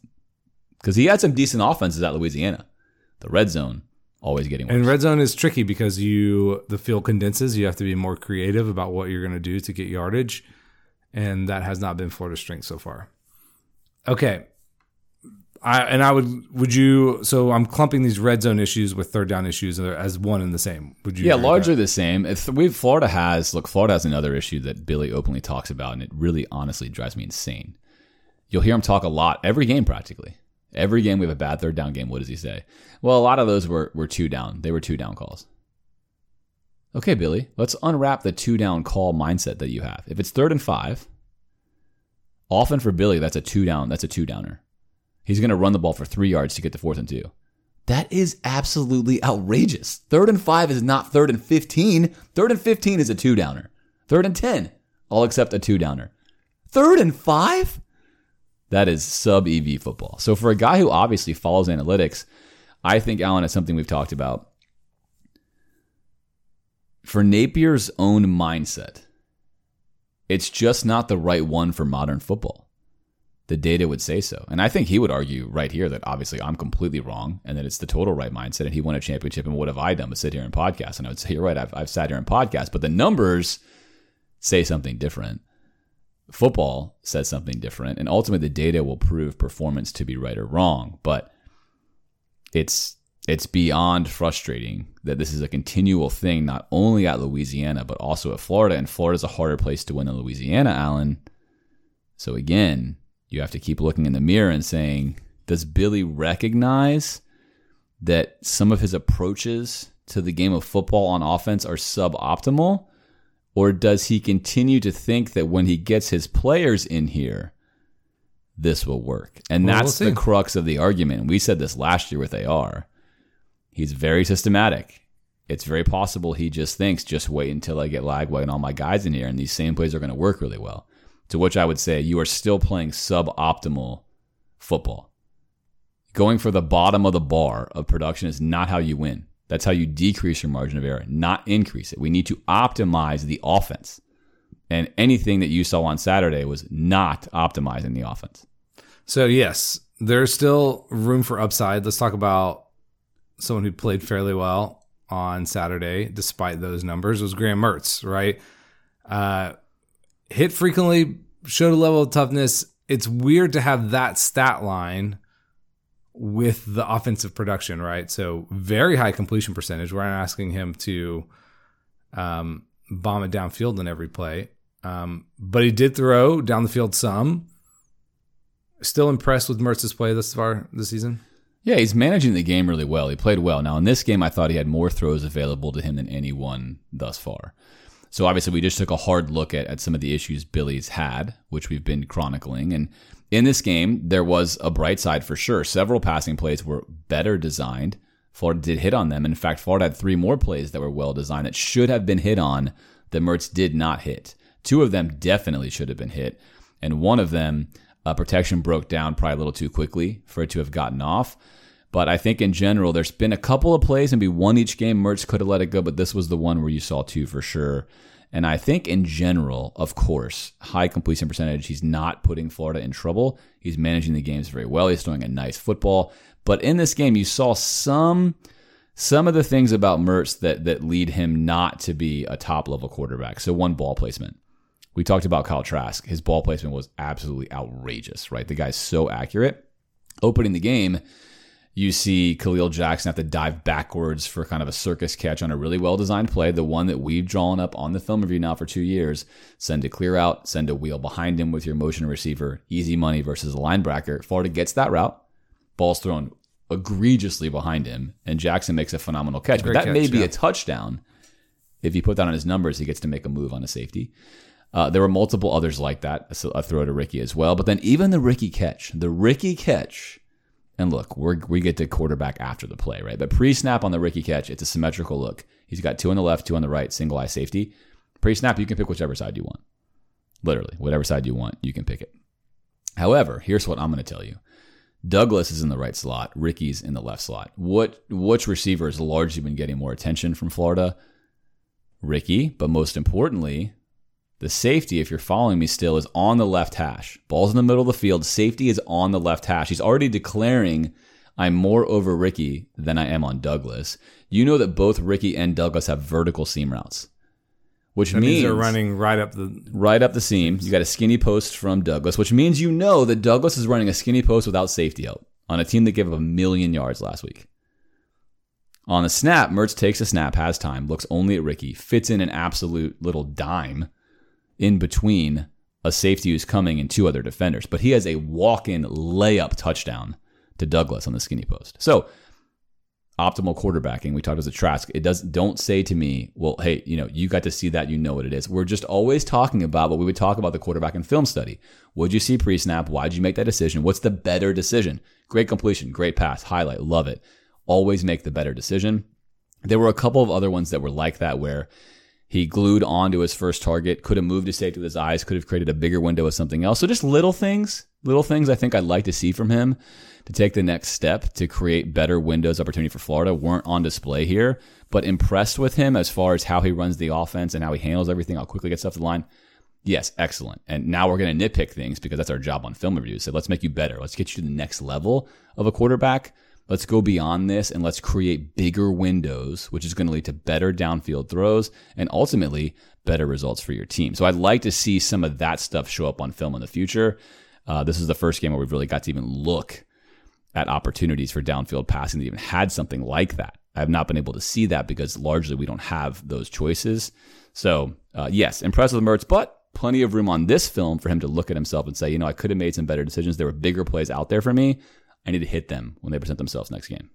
Yes, I feel like, again, expecting the highest standard possible from quarterback in like the Monday film review is you're not going to have that, right? You're never going to hit your film review. That's not the point of it. Yeah. It's never going to happen. You always expect to miss stuff. So I am impressed with him navigating what we're doing hitting the guy, making the right decision for the most part, not putting Florida in trouble.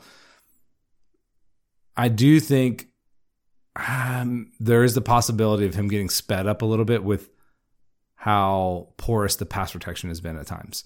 So it's very understandable that he is not getting to his second read as quickly or whatever else because he's getting hit, or he has to feel like he has to get the ball out quickly. And a lot of our later developing plays have not been there. And so, okay, I'm just going to take this, even if this is suboptimal.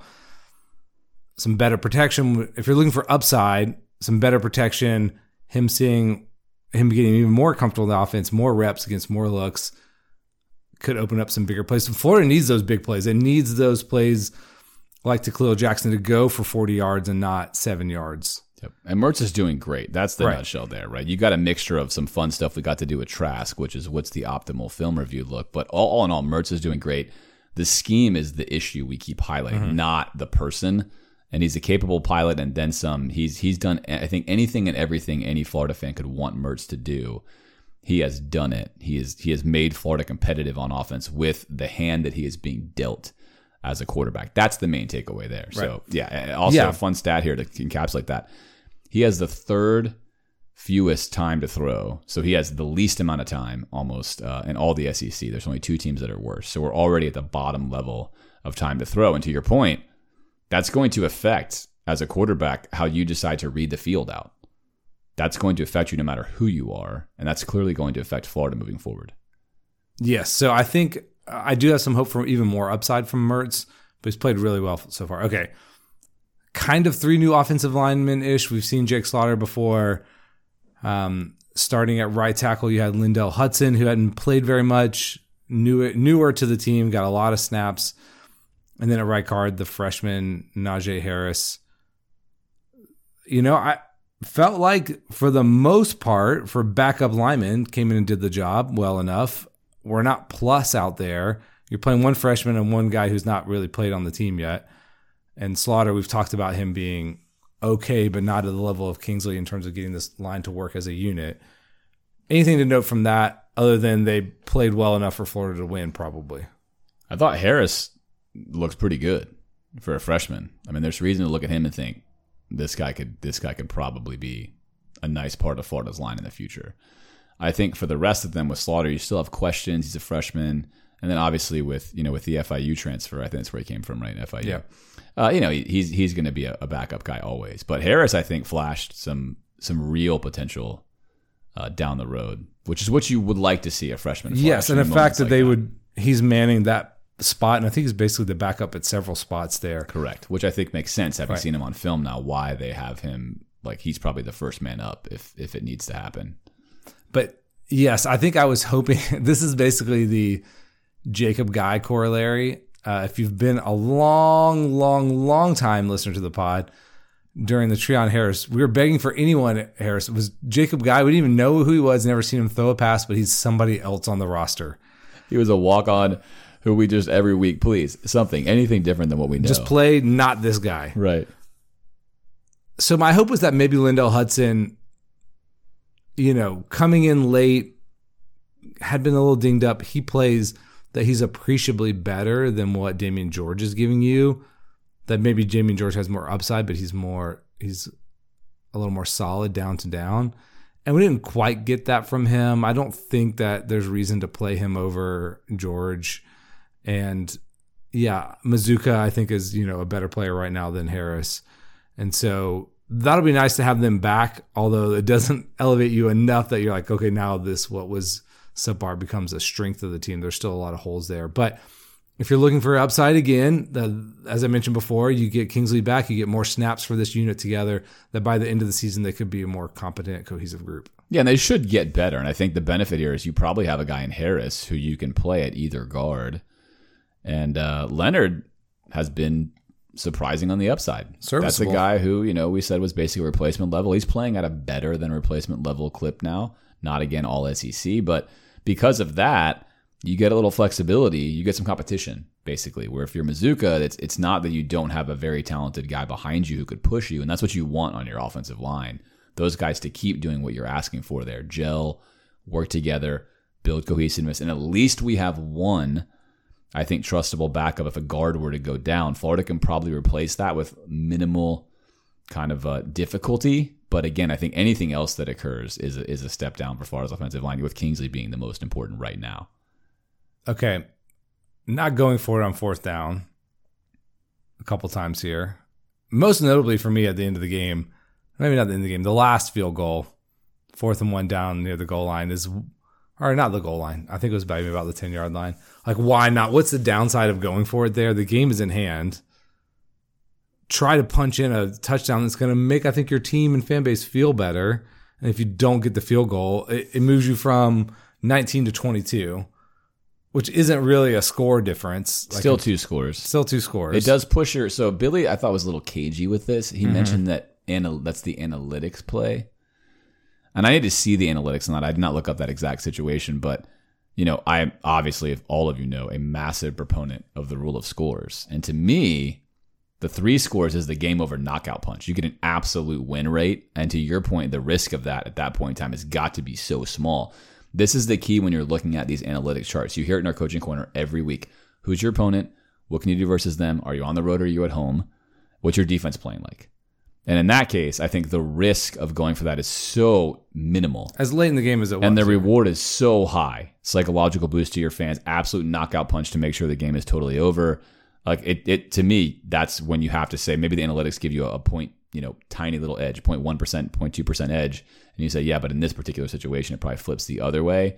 I didn't love that, obviously. But in general, I hated the not going for it on 4th downs. And I think it set part of the tone for the game.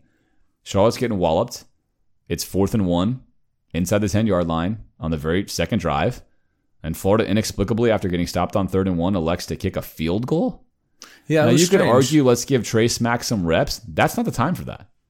Let that happen later, right? Like, that just sets the tone. Like, I don't like that at all. Again, I think you get no energy from that. In fact, you lose energy. And I'll tell you why. If the offense doesn't get that, the fans are upset because you don't get it, but the defense comes out and people are fired up. Let's get a stop. Let's keep them back. But you get a field goal. You almost sucked all the air out of the stadium. Like, we're 28-point favorites versus Charlotte. And I know Billy afterwards said they got 2 guys, one at Bama, one at Michigan. They have some edge rushers. Like, come on, Billy. Like, that, to me, I don't love that mentality. I didn't love it the next time we did it. I didn't like it any of the times we did it, except for the long field goal, because they're in the red zone, 4th and 3, 4th and 1, into the 10. The analytics, back to tie all this together, would clearly tell you to go for all of those situations. So it's pretty cute to me that we're going to answer the question late in the game. The analytics say I should get a field goal when all the other analytics would have said you should have gone for it. So it's pretty cute that you marry those the wrong way. It's not consistent. I think ultimately illustrates the reality of Billy Napier. He's far closer to Will Muschamp than any of us would want him to be. Oh, that's just the reality of what we see. He's not. Careful slinging that. But the scared money don't make money. Show me where that's been Florida's mentality. I think we've seen 2 games in a row now where it's very tight reins on what's happening. And again, he's not Will Muschamp, but I mean, he's closer to Will Muschamp than he is to a Dan Mullen or a Steve Spurrier, obviously, or even a Ron Zook. So I do think we went for 4th down a lot last year and had, we did. Mixed success with it. That's right. Because we had no defense, so I think he felt like he had to do it. Well, but now you got the much champion defense in there. Maybe a different mentality. And I think if you're a high-flying offense and you're playing an overmatched opponent, it's like, you're like, let's kick the field goal, whatever. It doesn't matter because you're going to win $1 million. If you're a high-flying offense, you just go for it. Well, that's true as well. You clearly are a Jaguars fan, and I clearly am a Dolphins fan. Get out of here. With my boy Mike McDaniel lighting the scoreboard I'm just saying it would be a less consequential decision because you're going to score $1 million points. But this, I think, if you're going to be a ball-dominant TOP, time of possession kind of team, you have to pick up 4th and 1s. Yeah, that's your ethos. Yeah. You have huge offensive linemen for this reason, right? You want to power people. Of course, you zone run, but you also gap run. Like you need to set the tone for them early in the game that you are not going to stop us twice in a row. We're not going to wave the white flag and say, hey, you got us, field goal time. Right. And I think Florida goes in, again, if you start to spread the score out in this game, then you almost can't play Jalen Jones that much. You have to do weird stuff to get... the game gets so out of hand. Yeah. Correct. And so I think some of those decisions, while they don't seem that consequential at the time, ended up having a lot of game effect to it. Yeah, I don't know. I don't want to kill Billy on this. I don't want to toss around any pejoratives like Will Muschamp, or anything like that. Yeah, I mean, we just said it. I just said it was closer. It's close. To that. It's close. Others. But careful when you evoke that name. All right. We already invoked it last time. Yeah, we did. Okay. But that was a very specific thing. But it does worry me in these situations that if we're going to play that conservative, the defense is good, but it's still a young defense, and against an elite opponent, you cannot play that way. You will have to be much more aggressive. You want to always look at giving yourself the max margin of error to win. If that's the biggest critique I can have so far in the Billy Napier offensive era, it's that Florida plays almost on purpose with the least margin available to win, which is too conservative. And on defense, why I love Coach Ham so much is he's the opposite. He is pushing for max, literally max opportunity. Which is why on 3rd and 23, Florida has a lot of plays this year where they've gotten no yards on 3rd and 23. Most DCs would say you can have 15 yards here. Not Armstrong, not Coach Ham. I love that mentality, and I think that's why Florida fans love him too. So I'd like to see more of that on offense. But to your point, each week on the podcast, obviously I like Billy. He was my number one choice for a coach to come in. Yes, we're very invested in the Billy Napier project. And I think, as we said earlier, to rehash all this, I think Florida is much closer now to being a championship team than we have been since Urban. I think we're one piece away. Obviously, we'll change special teams, but that's relatively simple, right? But we're an offense away, scheme-wise, I think fit-wise, school image-wise, we're an offense away from having everything theoretically you would need. Theoretically. That's closer than we have been. And I don't think anything is stopping Billy from wanting to be good on offense. In fact, I think he wants to be great on offense. He's an offensive guy who's a quarterback. He's not Will Muschamp in that regard, right? He's not. But we need production. We have to have offensive production if we're going to win championships down the road, period. We got to get it. I don't care how it happens. It's got to happen. And that so far has been the major weakness on this football team through 2 years, last year and this year. Just not consistent when it comes to moving the football. Okay, we talked about Trey Wilson a little bit in terms of players elevating this offense, right? So we saw him at the very beginning of the Tennessee game. He's gone. I don't know if he's going to play this week against Kentucky. We don't have that kind of information here on a Monday afternoon. But let's say he gets back at some point. How much will a healthy Trey Wilson, and I'm envisioning guys in the future, but let's talk about him in specifically, elevate the dynamism of the offense, right? Does it start to unlock more things that looked very nice having him out there? We're using him on sweeps and doing things, right? I asked last week, can you actually give him the ball that much? But if he's healthy, is that enough of an X factor to make this offense much more productive, or is it just slide the needle a little bit? No, I think it does, because I think, again, this is kind of what I'm going to continue to call the low margin of error way to win. You say consistently, probably behind closed doors, I need more playmakers. I need more playmakers on my team. Now, look, it's true that you need more playmakers on your offense, but to something I've gotten in endless debates with one Tyler Rummery on, and to reference again the Dolphins, go Dolphins, right? When you talk about their historic performance yesterday, they did it without Jalen Waddle, who's a baller. Now, they still have tons of talent, but they also did it with other guys, other teams didn't necessarily care about. Mostert, tight ends that no one cared about. So you have to have your horses. You have to have those guys, but you also have to be able to succeed if you don't have all of them. I think Billy would tell us, I need all my playmakers there. Because if I have Trey, it changes what the defense does. And that is true. That is factual. The Chiefs without Kelsey are not the same team. Got to have talent. Got to have talent. But to your point, I do think that Trey is probably the most significant player on Florida's offense because nobody respects Ricky running that jet sweep. Not his skill set. They respect it when Trey is there. And if Trey can run that jet sweep, it opens up other parts of the offense that are not open right now. It opens up the split zone game. It opens up the counter game. It changes how Florida runs the football. It changes how many people they put in the box. It changes a lot of stuff. And I think that's where Billy argues, now give me Lagway, give me Trey, give me a vertical receiver, and I'm going to show you what's up. The problem is almost all of Billy's offense, including Louisiana, and here relies on these continual one-on-one wins. That, to me, outdated offensive mindset. I want to see wide open guys and easy throws. But to your point, yes, Trey will make a significant difference in this offense's ability to gain yards because he can make guys miss. So can ETN. You have two guys in the same time in the game that can make guys miss from the line of scrimmage or behind it. That gives your team space to operate. Very, very important that Trey is healthy for this campaign for Florida. Yeah. So I was thinking about this as we were reading our thread, and I didn't have time to put it in, but like the inverse of that philosophy is basically like Mike Leach's air raid. I'm going to take a bunch of guys you never heard of, and I'm going to have a top tier offense running a scheme that just produces positive plays, right? Yep. And you're not going to know who the quarterback is, and the receivers are going to be whatever. And sometimes if they're good, it'll make it way more effective. Correct.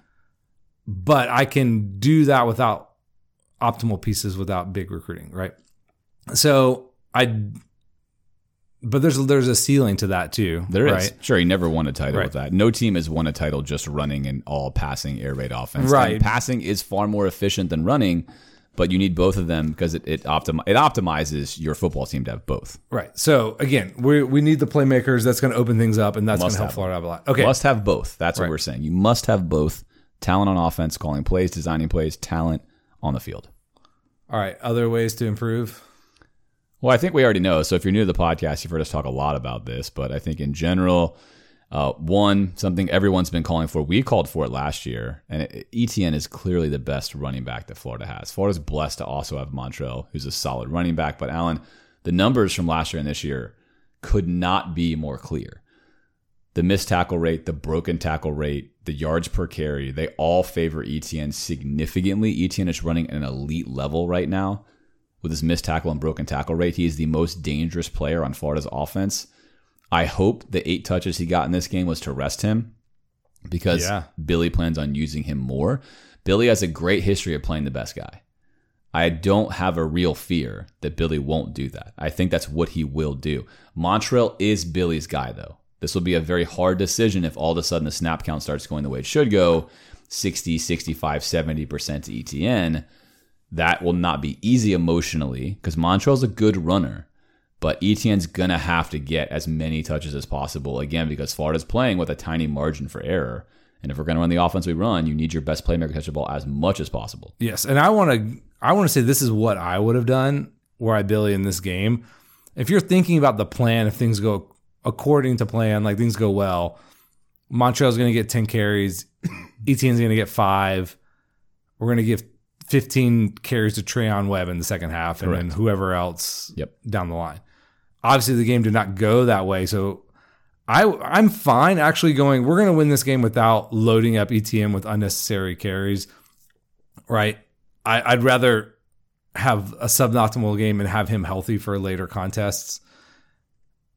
Now, again, because that's like people asking, are we just holding stuff back in earlier games or we're not showing? I was like, no, I don't think that's the case. I do think that is the probability here because that's what I would have done. I would have not given him that many snaps. There's no real reason to other than a more impressive showing against Charlotte. But I care less about that than I do having him healthy for the entire season. Yeah, we're going to hope that's the case. So we're bringing it up now to watch what happens versus Kentucky because this is where you need to see Etienne have more carries than Montrell, unless Montrell is on fire. Obviously, like in the NFL, sometimes you get a hot hand. Give it to that guy. Yeah. But if Montrell's seeing the field well or it's working, hey, fine. He'll out carry Etienne on that day. But in general, especially if Etienne is out earning him yards per carry, you got to give Etienne more carries. So let's watch for that this weekend.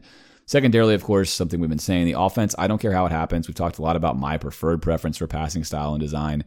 Period. Regardless of how you do it, we have to become more productive on passing downs. I'm going to talk about Florida's success rate here right now on passing downs. And this is a large reason why, of course, on episode 1 this season after Utah, we talked about how the best thing I think Florida can do in the future to cover that 3-legged stool. 1 is culture, 2 is recruiting, that's your talent acquisition, and 3 obviously is going to be on-field coaching.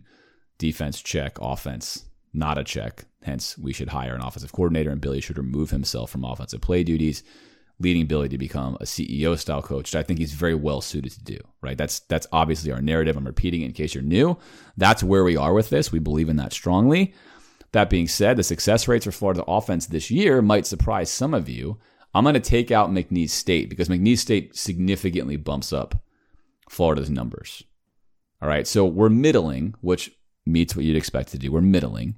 But again, success rate, as we defined earlier, right? How many yards you're gaining per play based upon the situation.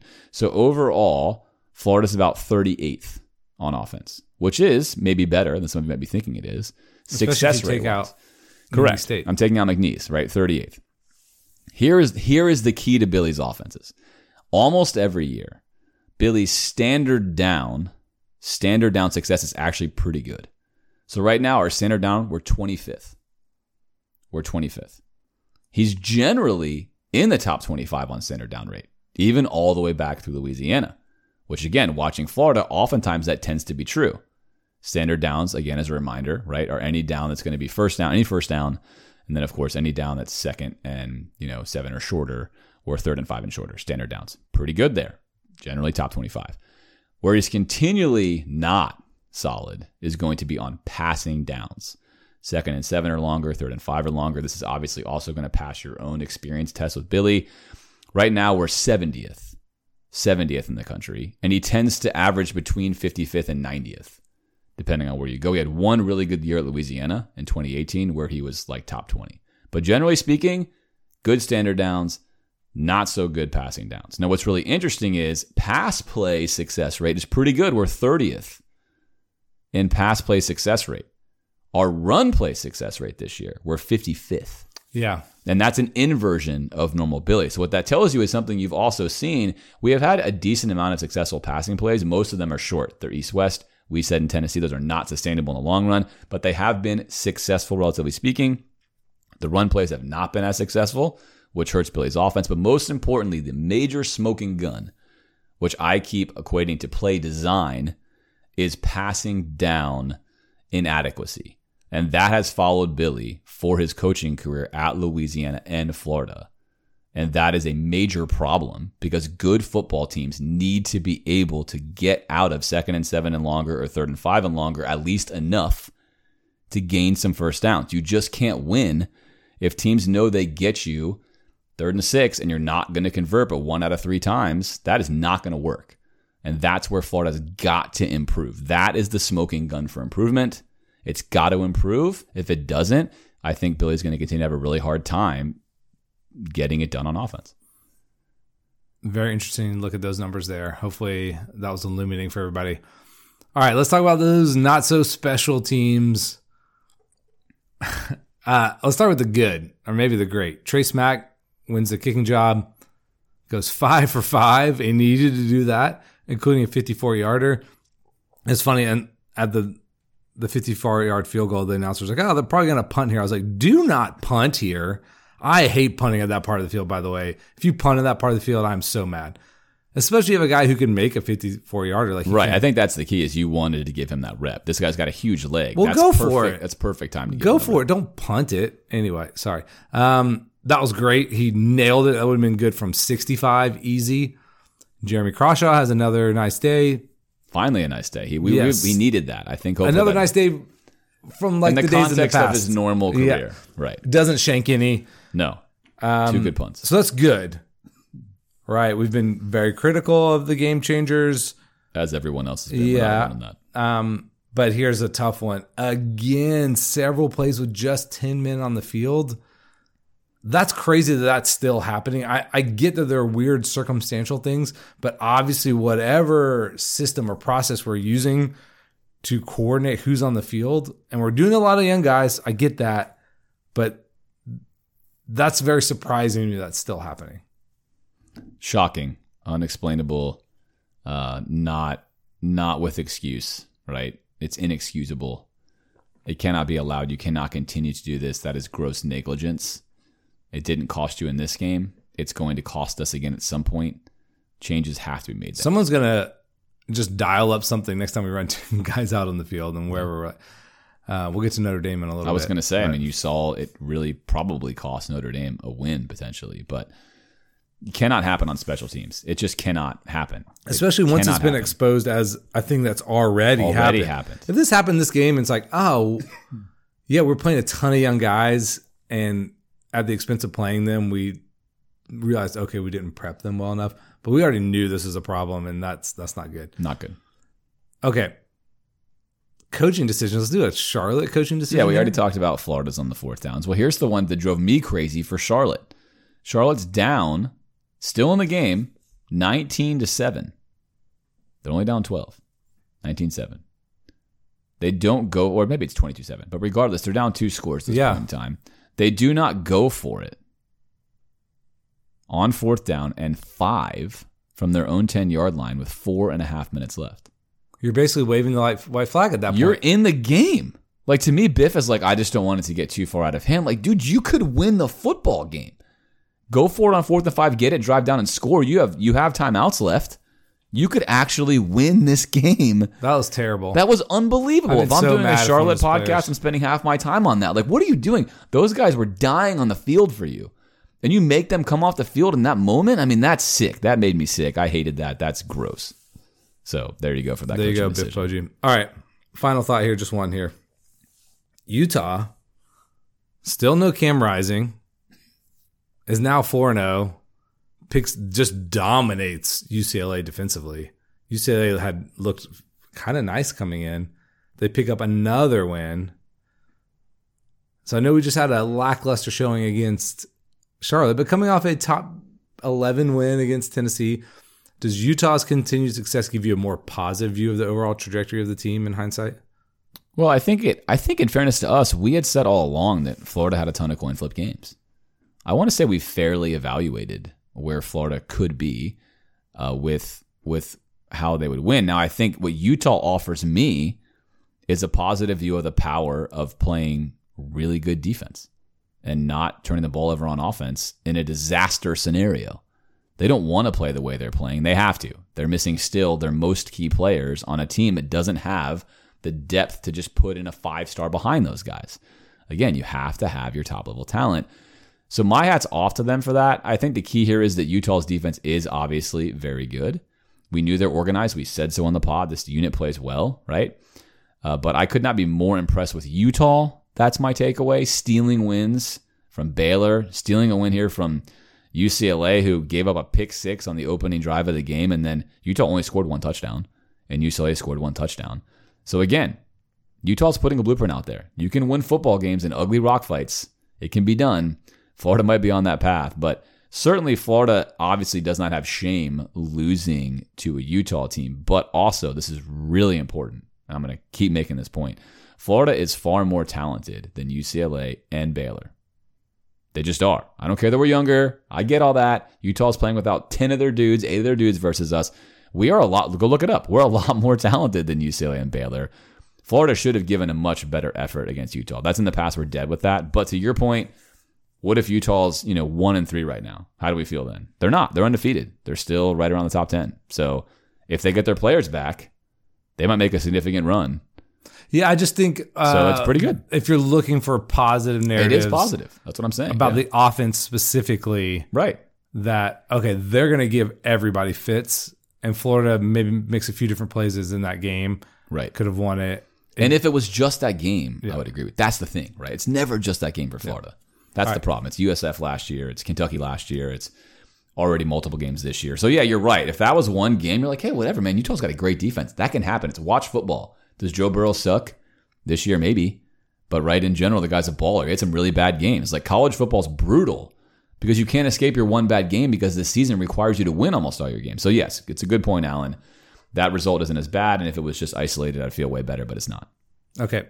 The news, very weird news from the Kamari Wilson. He apparently did not make the 80-man roster. Was on the field at some point, kind of got escorted off. They didn't really comment on it too much. Seems like his time is over with the program if you're reading the tea leaves, or I don't know, maybe they're not even tea leaves, reading the road signs, which has got to be a major disappointment for the staff. He was their biggest recruiting win in that first class, and really hasn't, to say he hasn't lived up to that would be an understatement. So that's pretty tough. We'll see what happens from here, but that seems the way it's going to go. Yeah, we had heard rumors in the offseason he probably wasn't going to make it even to this season. Enter the transfer portal in the spring, didn't happen. So I think I'm going to chalk this up to not a surprise. Obviously also unfortunate, but I think one thing, again, culture-wise, three-legged stool, Billy is very strong on building a family that has individual responsibility. And he's not going to be a coach that tolerates any player who may potentially be putting himself above the team. And I don't know the exact situations. I hear the rumors of this one, but I think this is probably more of a culture issue than anything else. All right, let's look at the week 4 results. Alan, you went 4-5. I went 3-6. You're now 23-22 on the season. I'm 21-24 on the season. So you've got a nice little lead on me. Number 16, Oklahoma, went on the road to Cincy. Took care of business, winning 20-6. Got a push with the 14-point line. Emory Jones with a very Emory Jones-like line. 200-ish yards passing. I think a pick or two and one touchdown. Yeah, I think Oklahoma has quietly looked much improved. We'll see how the season goes along for them. Auburn at Texas A&M. You picked Auburn. Ew. Shame on you.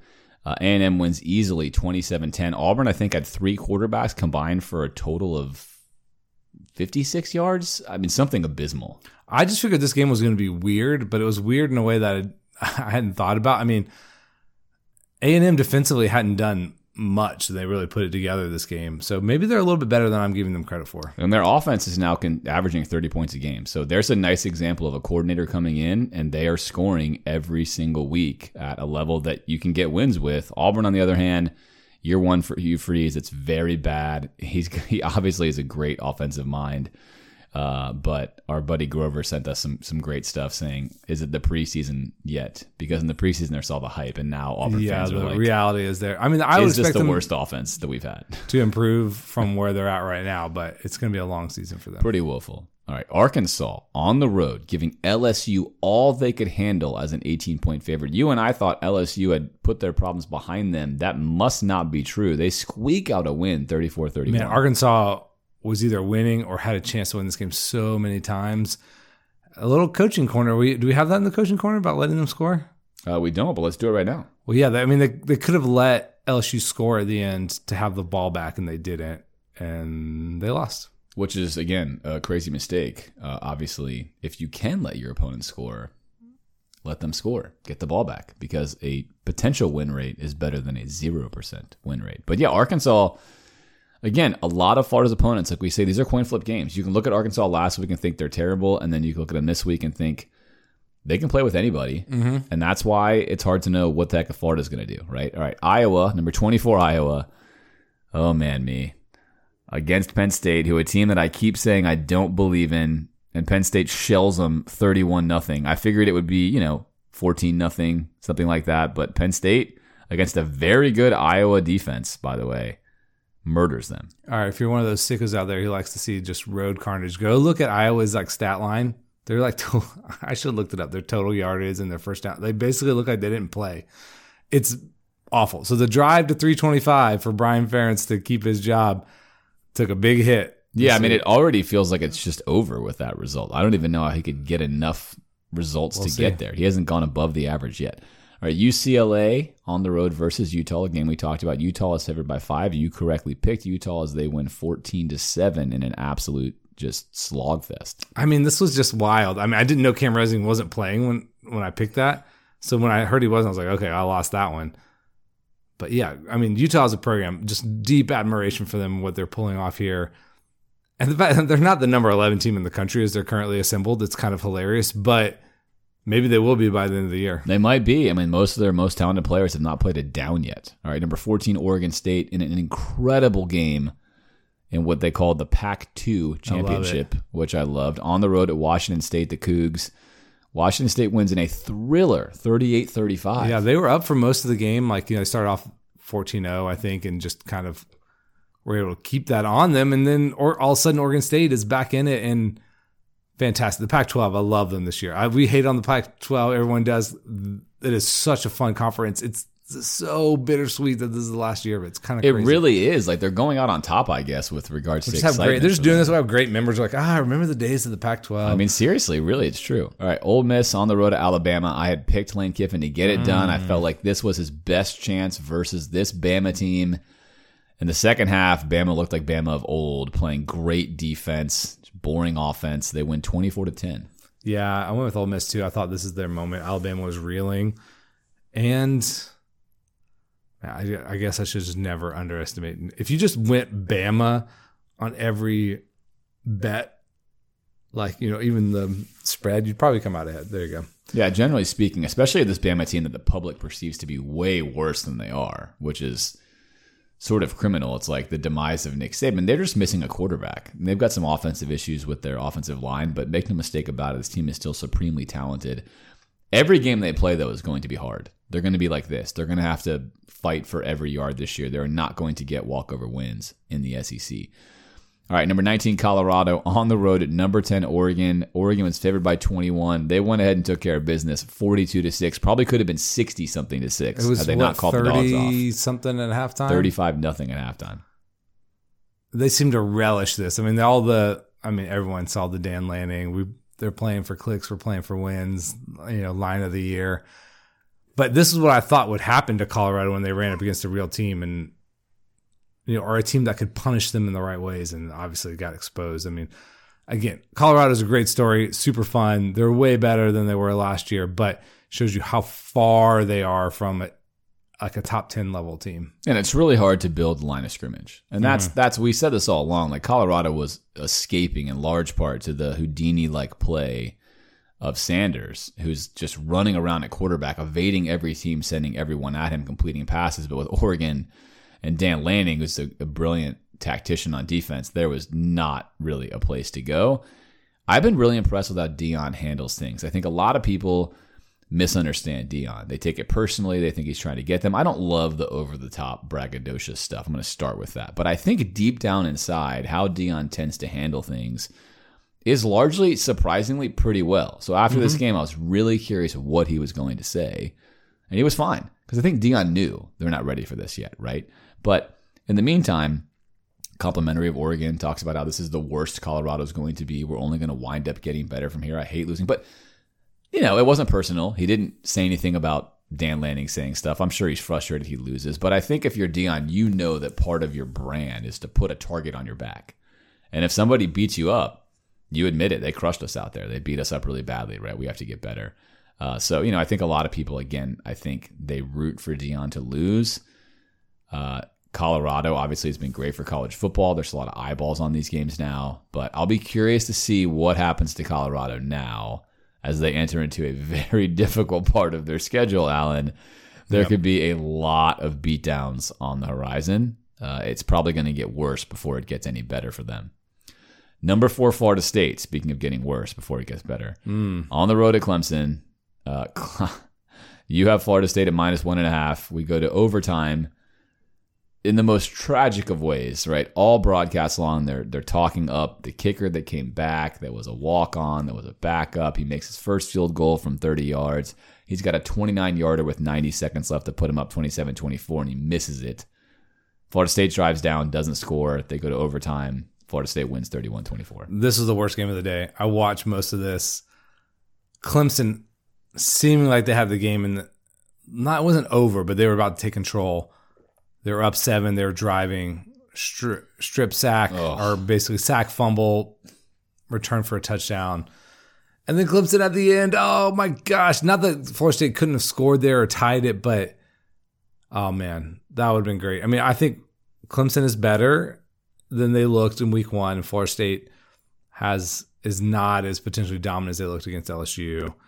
So I think that seems to be clear from this game. But Florida State a really good team still, and man, that it only gets easier from here for them. So we'll see. Yeah, just frustrating, especially I'll talk about play calling, that 3rd and 1 play call in overtime on like the whatever yard line Clemson's on, the 11-yard line. They run a backward screen that loses yards, and it looks like the way Dabo reacted that wasn't maybe the play, or they checked into it. I don't even know. And then just stuffed on 4th down. I mean, what a Clemsoning way to lose, right? If you're old enough, you know all about Clemsoning, and that was a thing for decades. And then it kind of went away because Dabo kind of got rid of it. But now maybe Clemsoning is back in full effect. That game featured all of it. All right, number 6, Ohio State on the road, 3.5-point favorites. You picked Ohio State. I picked Notre Dame. Notre Dame takes an L, but gets a cover as they lose 17-14. Of course, all of you, I'm sure, have seen this. They played the last 2 plays of the game on their own goal line with just 10 men. Thoughts? I'm wild that happened. And I think I don't know did they not know? If they knew, Marcus Freeman seemed like he said that we didn't want to get a penalty. They're on like the half-yard line, You're going to move the ball a quarter an inch up. Like, you got to get the other guy Also, on there. you're not going to get a penalty because the third down was an incomplete pass. Like, you had a ton of time to put your other guy out there. That's code for they just didn't realize it. But Ohio State, who looked like, struggling all day, McCord, their quarterback, up and down game, makes some really great throws to get them on down to the goal line, and they put it in. That's a really fun college football game. Probably both fan bases are lightly dissatisfied. If you're Ohio State, you're hoping you have a higher ceiling than that. But that's college football. That was amazing. That was a great game, great atmosphere. The all green leprechaun jerseys from Notre Dame. I like when Notre Dame is good, and everyone calls them overrated, but I think it's fun when they're good. It is fun. And they're good. They are good. That's a good football team. Look, Ohio State's offense on paper is for real, and Notre Dame stifled them almost the entire game.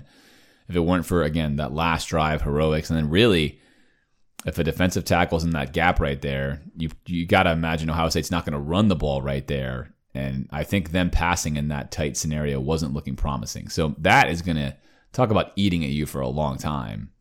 Not having another D tackle there or D end is going to hurt them.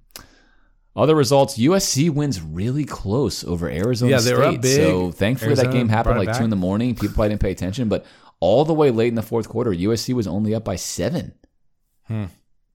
Arizona State the week before had 8 turnovers. So anyway, USC, that defense, I think, still going to concern people as far as them being a legitimate contender. On offense, obviously, they can. Yeah, it's going to cost them at some point, I think. We'll see. SEC roundup, Alan. Yeah, Tennessee wins 45-14 over UTSA. They had a Florida-like second half. They were crushing 31-0, and they kind of turned it off and went home and just saw the game out. But, rebound win for them.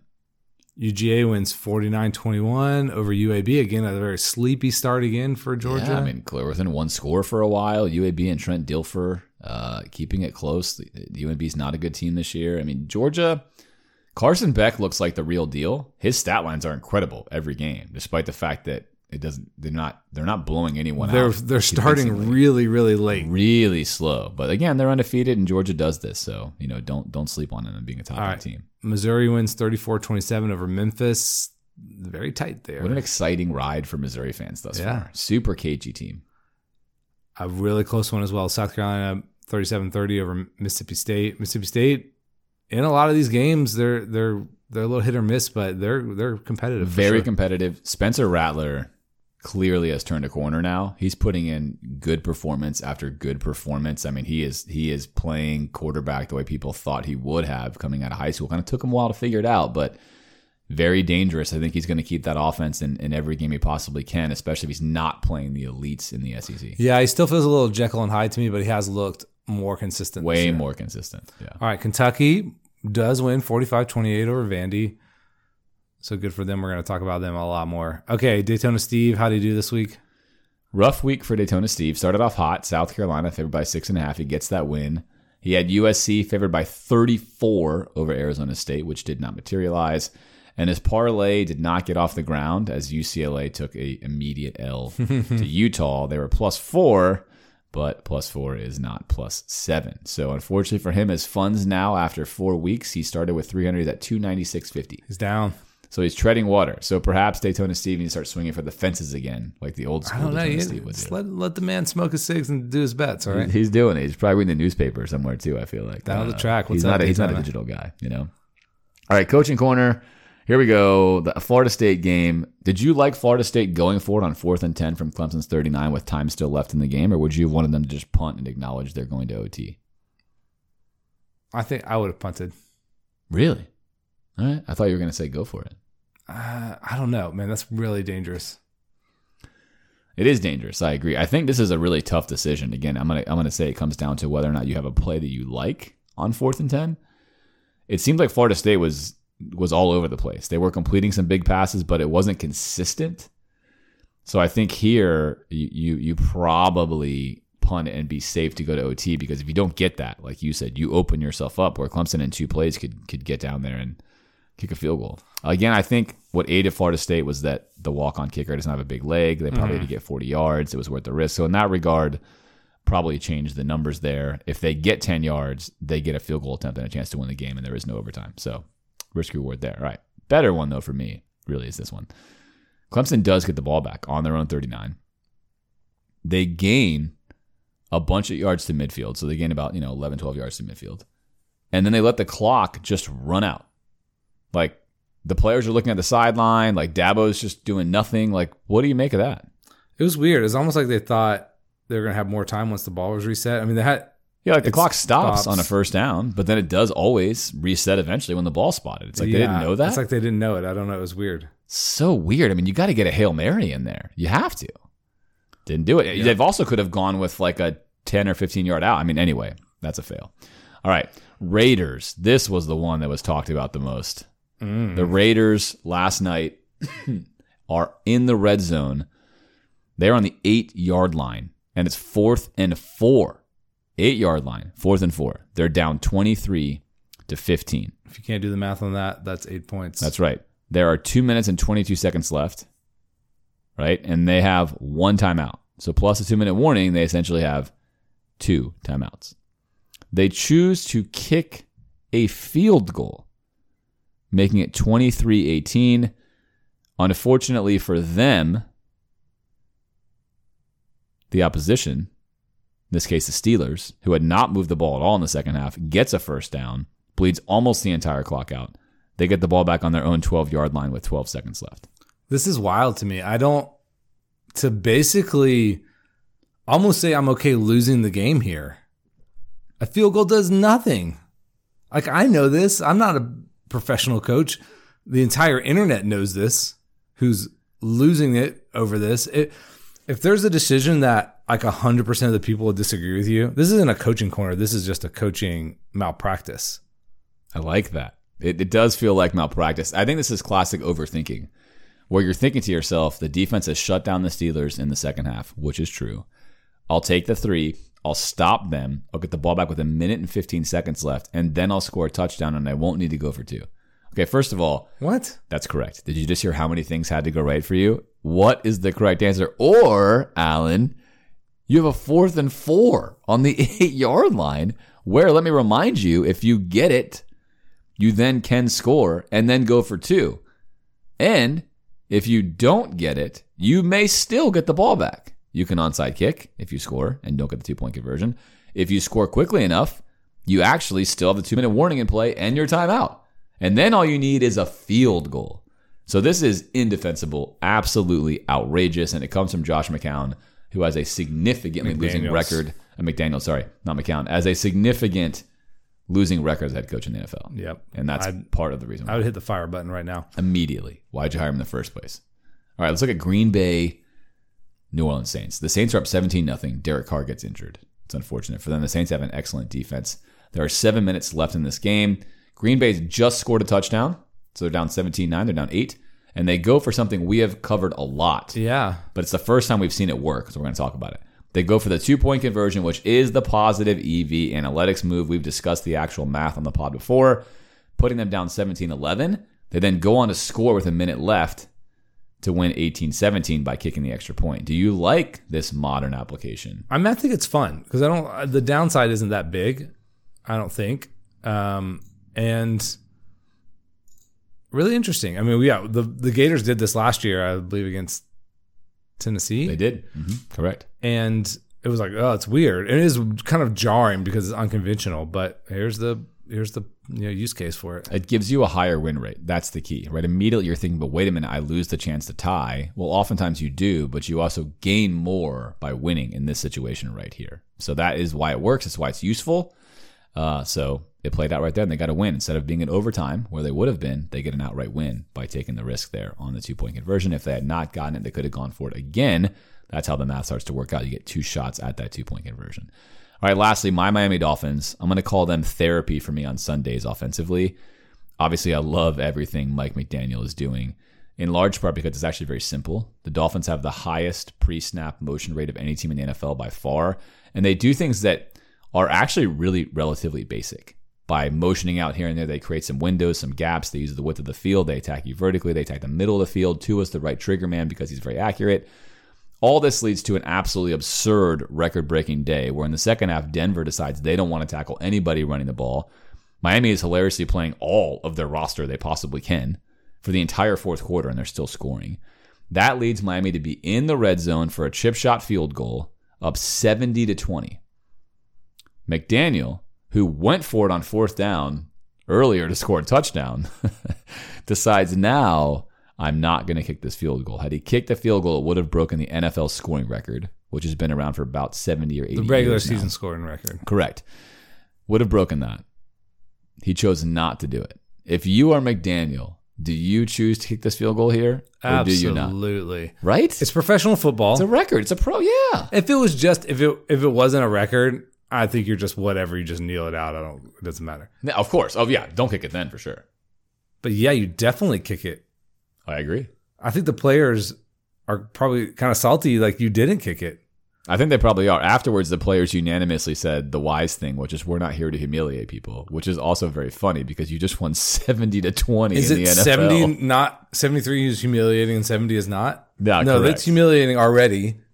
Yeah, it is. And so I think that Sean Payton appreciated it afterwards. It looked like that gesture of not kicking that field goal. But I also think, if Sean Payton or an opposing coach cares, we need a bit more of an old school mentality, which is like, look, I'm a pro. My job is to stop you. You can score as many points as you want. Yeah. That's if it's on. college, That's on. I probably don't kick it. Yeah, but in the NFL, I agree with you. These guys are paid a lot of money to stop you. Stop me. You know what? It's not personal, right? So either way, go Fins. Absolutely love what they're putting out there. Yeah, it's magic. This season on offense. All right, patron time. Let's do it. Let's get into it. All right, let's start with the phone here. Drunken Manatee, Spencer Roth, Kyle Brulette, Stephen Pate, Aaron Lozano, Kyle Keaton, Christopher Millward, John, WL, Chris Orr, what's up, man? Robert Icebay, sure. All right, Shaka Shakes. Love this one every time. Shaka Shakes. Oh, it's so good. Chris Hall, Patrick Hannon, Kerry David, Matthew Roberts, Russell and Vicky Hall, Nathan Roberson, TJ Nowick, Chris Pabst,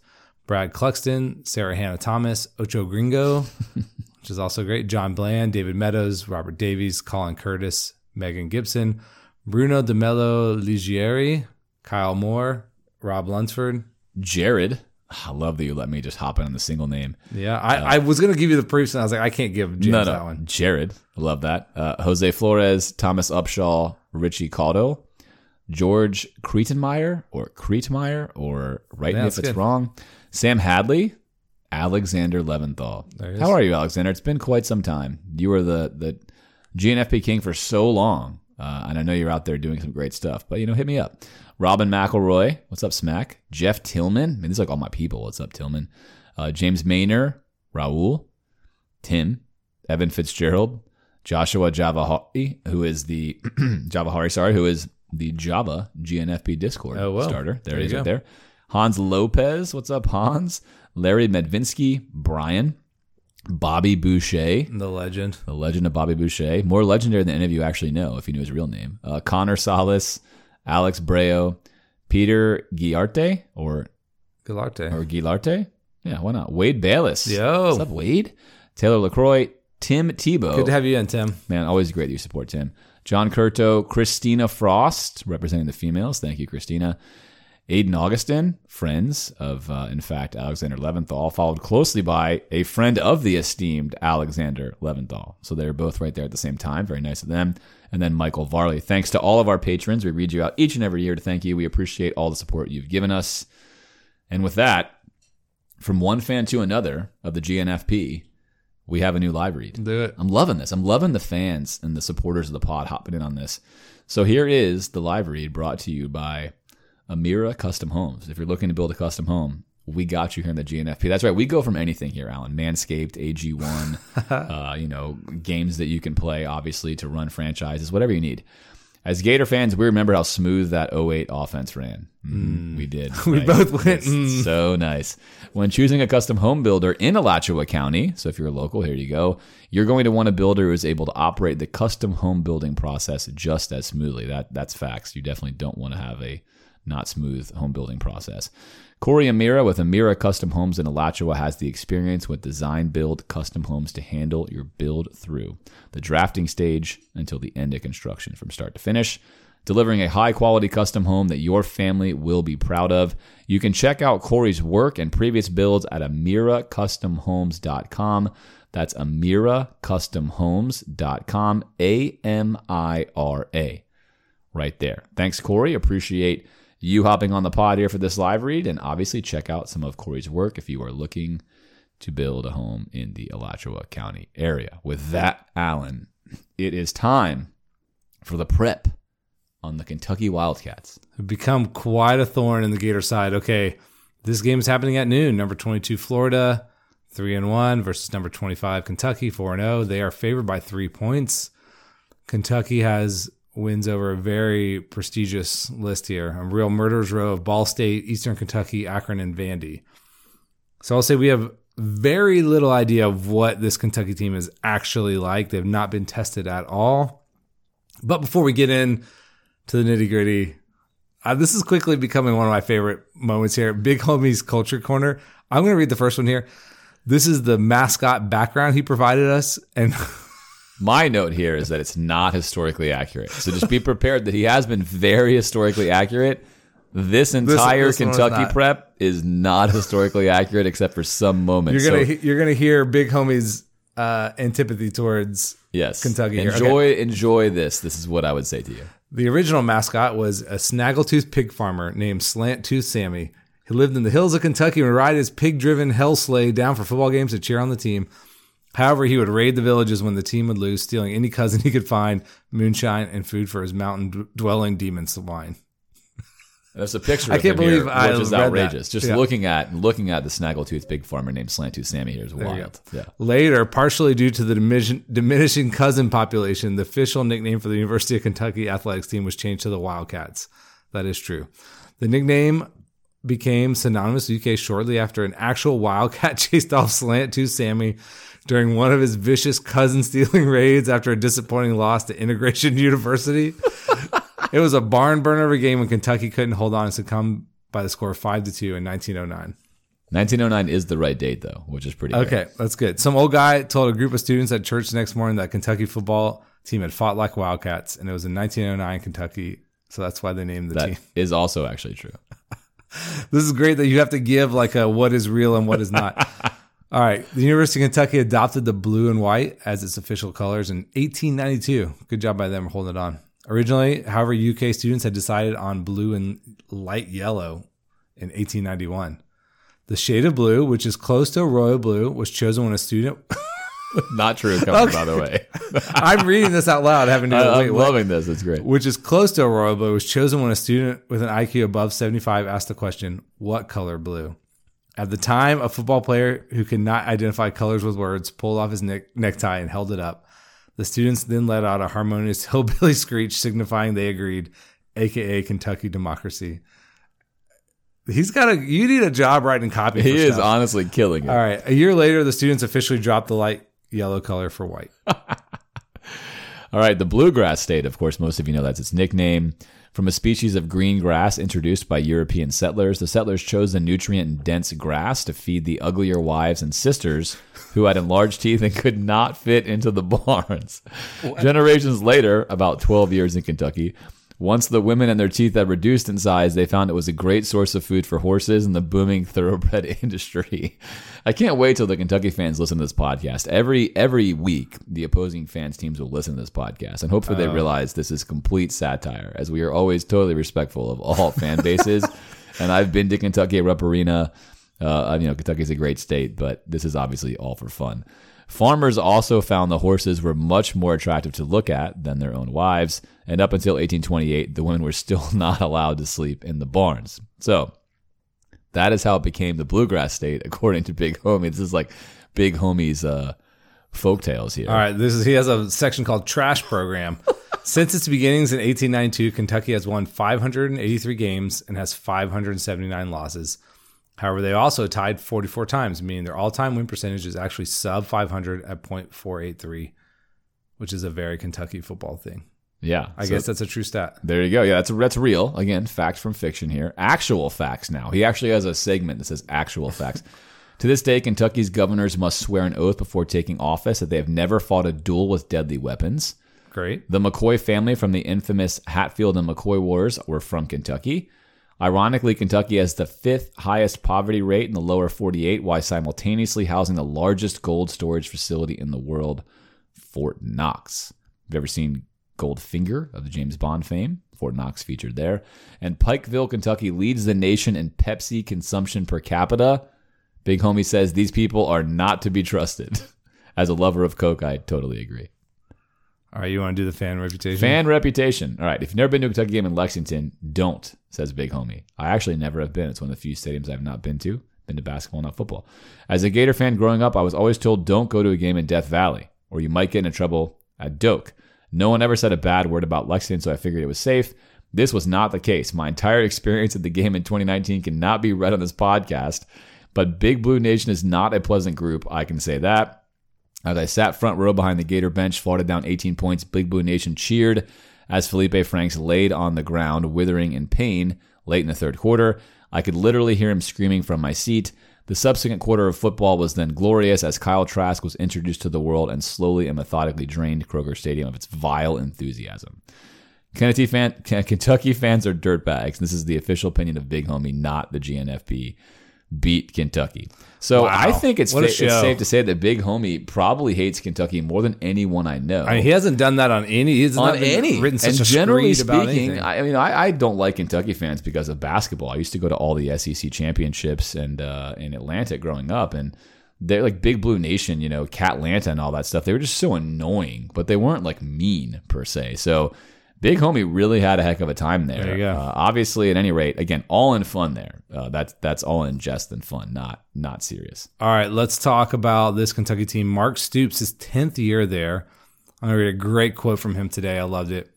People were asking him about the noon kick, and he says, which is 11 a.m. their time. Yeah, I have great confidence in the people of Kentucky to get up very early and pound some beers.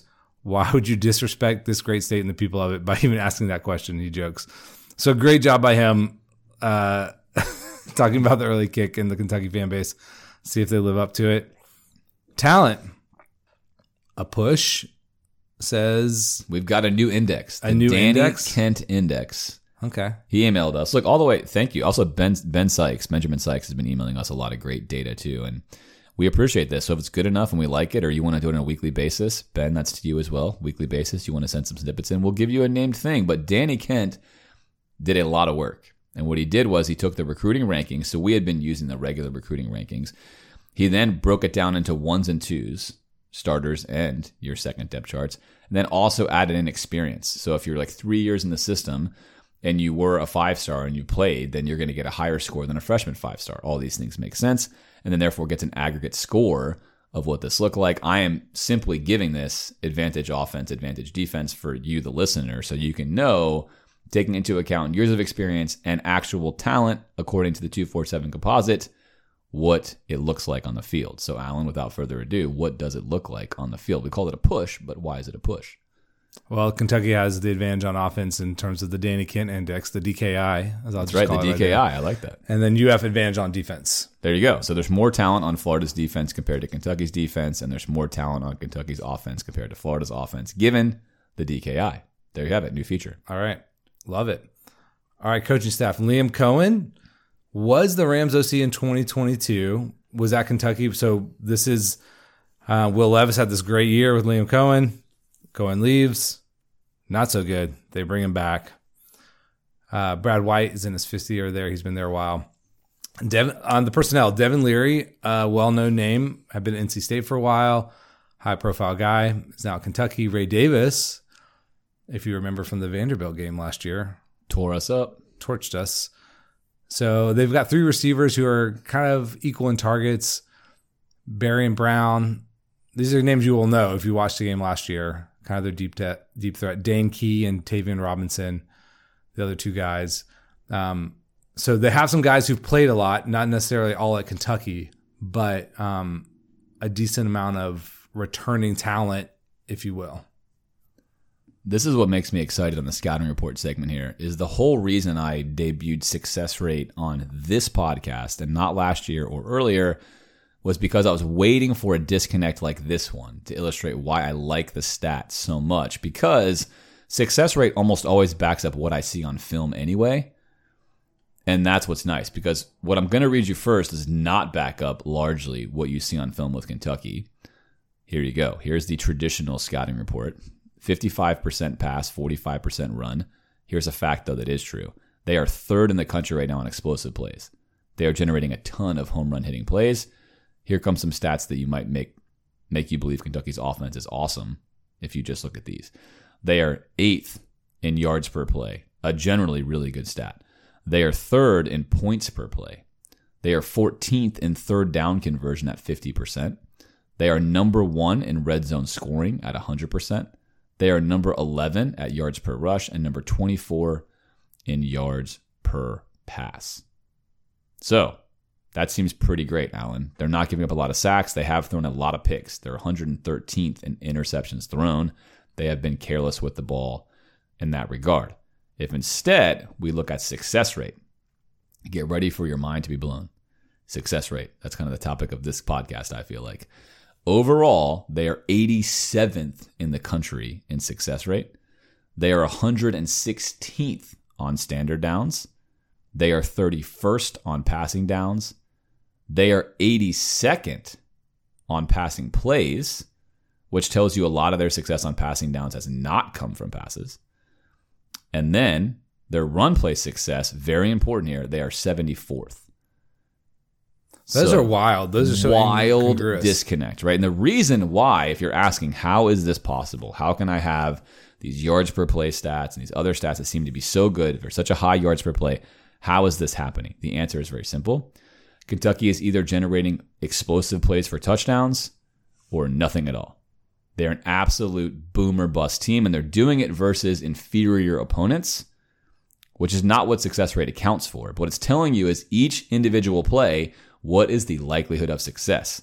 So here you go, Alan. If I run 8 plays, 7 of them go for 0 yards, 1 goes for 90 yards, you can do the yards per play math yourself there. It's pretty daggone good. Imagine this happening over and over again. If I just use yards per play, I'm going to get a nice ranking. But if I look at 7 or 8 of my 9 plays not being successful, the reality is my offense is actually not very successful on a drive-by-drive basis. So Kentucky, the ultimate example right now of a boom or bust offense, and that's largely why their own fans have been like, this has not been a great start to the year. We have not been that impressive, despite these really good-looking numbers, and that is why I waited for that moment. In reality, Kentucky's offense has issues. However, they have been scoring big play touchdowns, and if you've watched Florida play, Florida is not doing that versus inferior opponents. Kentucky is. That's going to be, spoiler alert, a key to this football game. Kentucky's thriving on those plays. If you don't allow them to get those plays, they have not proven they are a team that will consistently generate positive yardage per play, even though right now that average looks good. So hopefully that gives you an idea of what we're looking at. Well, that's funny because that gels with how Florida's played against Kentucky when they've lost. I'm thinking of the Mullen game, even the Will Levis game last year, where they basically hit 2 or 3 big plays and won the game. Florida kind of imploded and more lost the game. But they didn't really do anything outside that Will Levis bomb. There's a couple other things that they did. So if you hit enough of those, it doesn't matter that your success rate is low, but it just feels unsustainable over a longer period. Right. What that means is you're not going to be a championship caliber team, but versus a team like Florida, to your exact point, who also has issues, right? You can get in these scenarios. But yeah, that's a good example of exactly what that looks like. So that's how you can get those huge differences. Thought it'd be something fun for you guys to get acclimated to. All right, now to clean up the finish of the rest of the scouting report, tendency-wise, a whopping 33% of their passes are on play action. They're running a ton of stuff under center this year. So Cohen likes to run a lot of under center anyway. They're running even more under center than what they ran before. Not a lot of pre-snap motion, almost no RPOs, and they do not run tempo. So they are basically going to line up and run what looks to be, imagine the Rams offense in LA, but even simpler. Just a simplified version of that offense is what they're running here in college. Let's talk about Leary for a second, Alan. He has a ridiculously strong arm. Yeah. He is a cannon for an arm. He will frequently make out routes from the far hash, which is nuts. Most NFL quarterbacks will not attempt to make these throws, and he hits them with regularity, with frequency. That's something Florida needs to pay attention to. He likes that throw a lot. So he'll be on the far hash. They'll run a deep out route. That's like a 40-yard throw for a 10-yard out, and he will hit that throw. So he's accurate on that ball. He likes that ball. In fact, in general, He likes to throw outside more than over the middle, which makes sense. I think he likes that outside, kind of missile that ball in there. It suits his eye. The weird part about Kentucky, they are not excelling with the shorter throws. So behind the line of scrimmage and up to 5 yards, their rates, their quarterback rating is worse. The deeper they go, the better it gets. So they are excelling as they go down the field. Normally, of course, that's reversed. That's interesting there.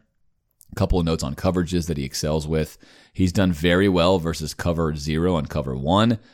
Small sample sizes here versus bad opponents. Keep that in mind. He's been horrific versus cover 2 man, which Florida has already played some cover 2 man this season.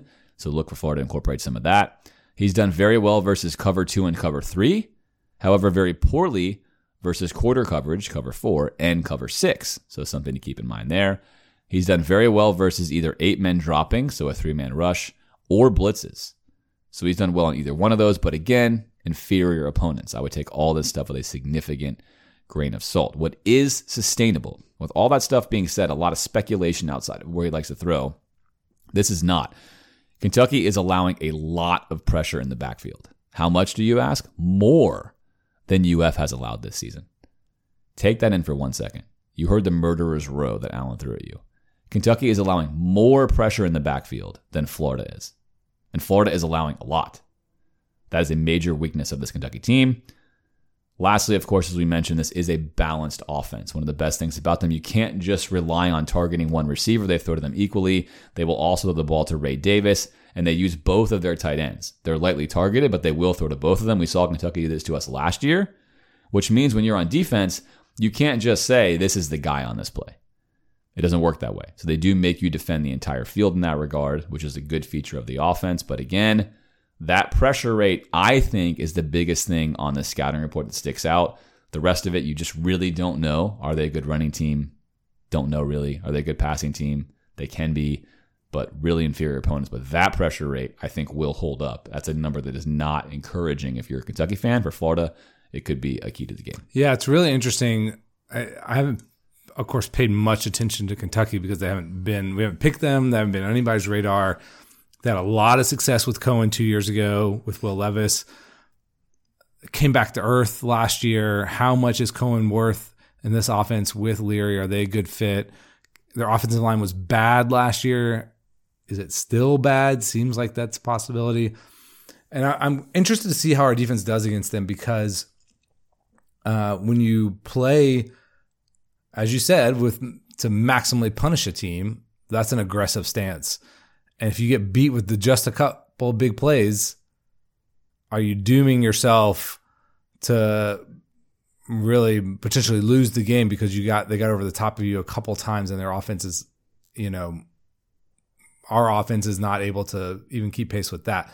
So it'd be interesting how aggressive Ham is in throttling down Kentucky, right? If you can put them in some bad down and distances and they turn over the ball, then obviously you're in a much more advantageous position. So be interesting to see how we handle them. Yeah, it will be. I think game plan wise, a couple things I think Coach Ham can count on is that they've struggled with simulated pressures.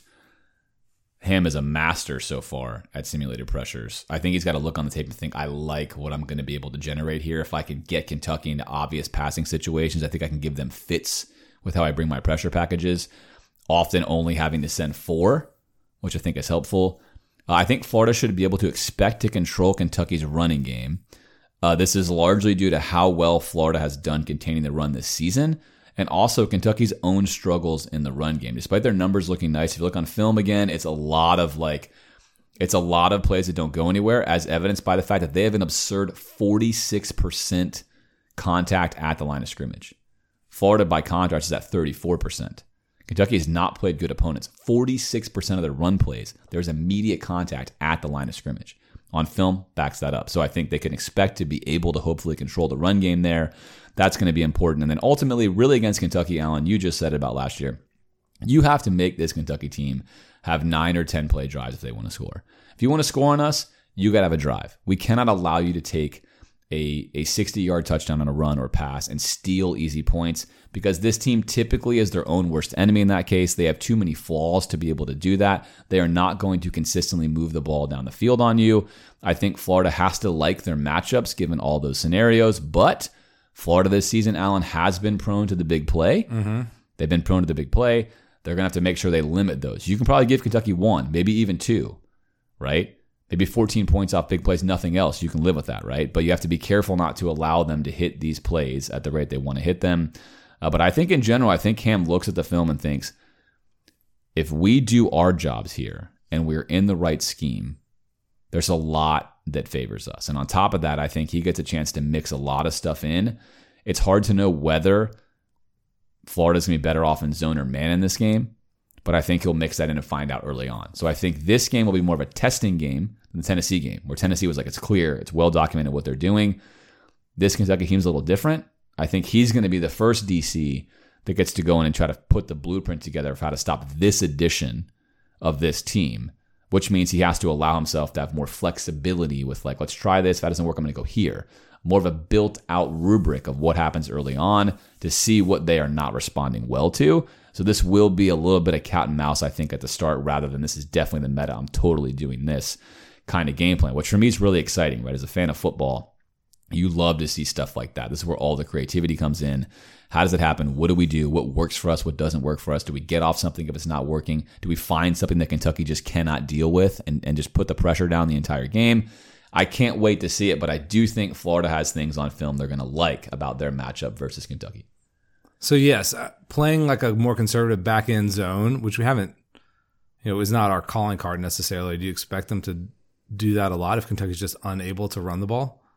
Oh, I think so. And I think in general, Florida played a lot of zone in this game against Charlotte, and possibly prepping for that. A ton of zone was played. We played very few man snaps. We could have played more. Now, part of that's you got a running quarterback. It's better to play zone. But I think Florida's going to be comfortable playing man versus Kentucky in general. I just think they're going to try to mix it up more. Leary's the guy with the big arm. Obviously, if he knows you're in man pre-snap, they like to take those deep shots. And I think Ham's going to try to make sure they don't know in pre-snap exactly what they're in. And that's going to be the cat and mouse game. If you're Kentucky, you want to send a guy in motion, see if we follow. Does Ham have a guy follow only to then play zone behind? Like, how far is Florida willing to go? So I think Florida starts simple and says, hey, I like what we do. Nothing about Kentucky makes me want to come out of how my style of defense works. I'm good with man 40% of the time. I'm good with zone behind that. I'm good with sim pressures. Unless they prove to me that I should alter my own base defense, I should feel comfortable that my base tactics will work versus them. I think that's where he's going to start, and then we're going to see what happens. So that's going to mean classic split safety. Florida might play zone on one side, man on the other, bring the safety down to help against the run. All the stuff that we've seen featured in his defense, I don't think he's going to alter any of that. But I think he's going to be ready to have some tactical deployments to see if he can't put the finger on something Kentucky's struggling with. Right. With our inexperience in the back end, I have a feeling that Kentucky's going to hit something big. You talk about Leary's big arm, capable receivers. They get something blocked up right. We miss a handoff or something. I think the real compelling thing is, are we going to punish them, turn the ball over, strip, sack, fumble? I think we'll be able to get pressure on the quarterback. And does Leary get a little gunslingery and throw us one or two? Again, Florida's not turned the ball over, hasn't created turnovers at a high rate. That's actually somewhat encouraging that they've been this defensively dominant without, using turnovers to do so and stopping drives. So, yes, I think this could be a really interesting game for this defense, and they could give up some, but also create some havoc on their end too. All right, defensive personnel for Tennessee. For Kentucky, linebacker Trevin Wallace, already creating some stuff, 5 tackles for loss, 3.5 sacks, 8 pressures. Defensive tackle Dion Walker, 1.5 sacks, 12 pressures.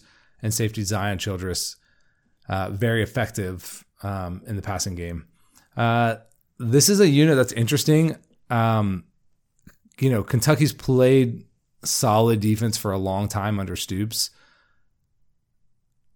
I don't know. Is that the impression that you got, that they're still a solid unit after watching them? I think what's important is they're going to be a solid unit versus Billy Napier.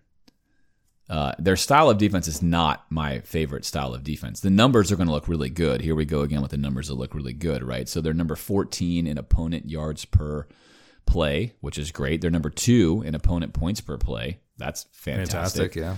They're number 92 in opponent third down conversion. Well, that's interesting because Florida is not good at third down conversion. We're bottom third of the country. So what gives there? That's an interesting matchup to look at. They're number 20 in opponent red zone scoring. Not encouraging for Florida. Number 7 in opponent yards per rush. Not encouraging for Florida. Number 12 in opponent yards per pass. 53rd in sacks. 71 in INTs generated. Success rate, though, this is what matters more, I think reveals the true story of the defense, and that's that they're middling. Overall, they're 47th. Standard downs, 42nd. Passing downs, 56th. Passing plays, 52nd. Running plays, 40th. So unlike Florida, which is top end, this defense is fine, which to me is a Stoops defense at Kentucky. Again, oftentimes the traditional numbers look good for Stoops' defenses. In reality, what is a Mark Stoops defense? It is a defense that keeps everything in front of them. It's very safe. They play a ton of zone. Man this year is just 18%. Pressure rate's just 12%. They just keep everything right in front of them, make tackles, and let you be your own worst enemy. This is a really good strategy versus Billy Napier's teams. We saw it last year versus AR in Florida. If you stop Florida's running game, their passing game is generally their own worst enemy. And Florida's relatively easy to zone because we run all sorts of stationary routes, hitches, right? Routes that are easy to cover in zone. We generally don't 2-on-1 vertically. All the things that I think Florida would be well to do, we don't do. So this Kentucky defense can be hurt by other offensive styles, especially styles that force them to go into man because they don't really want to play man. That's not their personnel. But Florida's not a team that forces you to go into man. And Kentucky, if they can stop Florida's run, like they did last year, can play their base packages how they want to. So this is going to be a premier matchup in this game. What does Billy learn from last year? Is he able to produce better offense out of Florida versus Stoops, where Stoops really stymied him last year? That led to the whole AR mental break game, right? That's how bad that got for us last year. What's different this year? And I think that's going to be a really interesting matchup as well, our offense versus their defense, because their defense on film or on paper is not scary, but it should be scary because of what happened last year. Okay, special teams advantage Kentucky, penalties and turnover margin kind of a push, time of possession margin advantage UF. Kentucky is scoring quickly on a lot of these things, so that would lead to not a big time of possession. All right, other notes here, at least as far as we know, again, limited information on Monday. Seems like Micah Mazuka suspended, should be back, I think. Kingsley, Billy said, was questionable. And I don't know if that's him being cagey or that's real. And I didn't hear anything about Trey Wilson or anybody else. So you'll see some of this information before we do. And, midweek when they like to release things. But that's as far as we have right now. All right. Game prediction time, keys of the game. Why don't you go first? All right, first key to the game for me as an overarching key is Kingsley playing. If Kingsley doesn't play, I'm projecting Florida to lose. I said he's our second most important offensive player. I'm going to put my hat right here with it. If he doesn't play, we're taking an L. Outside of that, on offense, Florida, and forget about my own preferences. I'm going to keep living in the world of Billy. This is the offense he runs. I'm Billy. What do I do looking at how I run offense to create stuff? Well, I have to expect that Kentucky is going to bring much more pressure against me than they do other teams. Last year, they brought 31% pressure. They married that with dropping 22% of the time. So it's a barbell strategy. We're going to pressure you far more than we normally do, and we're also going to drop 8 because we don't think you can pass. And we're comfortable with our 3 guys getting home. Which means essentially Kentucky's going to play a ton of 7 guys in the box, but that's often going to be with something that Stoops does really well, where he puts that defender, and we've seen Florida do this, he puts a defender on either side, whether it be a nickel or a linebacker, in what I call conflict. He's playing both run and pass. He's splitting the difference between a receiver and a right or left tackle, and he's going to keep his eyes in the backfield. In fact, most of Kentucky's defenders last year kept their eyes in the backfield all game long. They were rallying up, helping on the run, and they were able to play defense against the pass. Now, we don't have AR this year, so that won't be as heavy as a focus, but that is what Kentucky does with their zone defense. It allows their defenders to keep their eyes in the backfield and play both run and pass, which means Florida needs to, A, design plays and formations to get them into man defense, punish them when that happens, and B, you have got to attack that conflict defender. You cannot allow a defender to comfortably play both the run and the pass versus you without taking advantage of his role. He has the hardest role on the field. You have got to punish that guy with your route combinations and with how you run the ball and with your play design to maximize your yardage there. If Kentucky has their way with those conflict defenders, Florida's going to have a long day. So, on offense, what does this mean for Florida? I talked about it earlier, talked about the matchups. I think, as always, it's reductive to say Florida needs to be able to run the ball well to win this game. That is seemingly a layup, right? So without that being said, I think the key to this game is very simply going to be third down conversions, because if Florida is doing all these things that I just mentioned, that's going to turn into actual third down conversions in this game. That's where you're going to see it. If they're not doing these things, it is not going to turn into conversions. I don't think Florida has to be at 50% in this game to win this game, but I think if they can get to, let's say, 41%, which is a nice day at the office, right? Not 40, but 41, a touch better, then I think Florida has enough on offense to probably score 20 to 23 points in this game, which should be enough to win on the offensive side.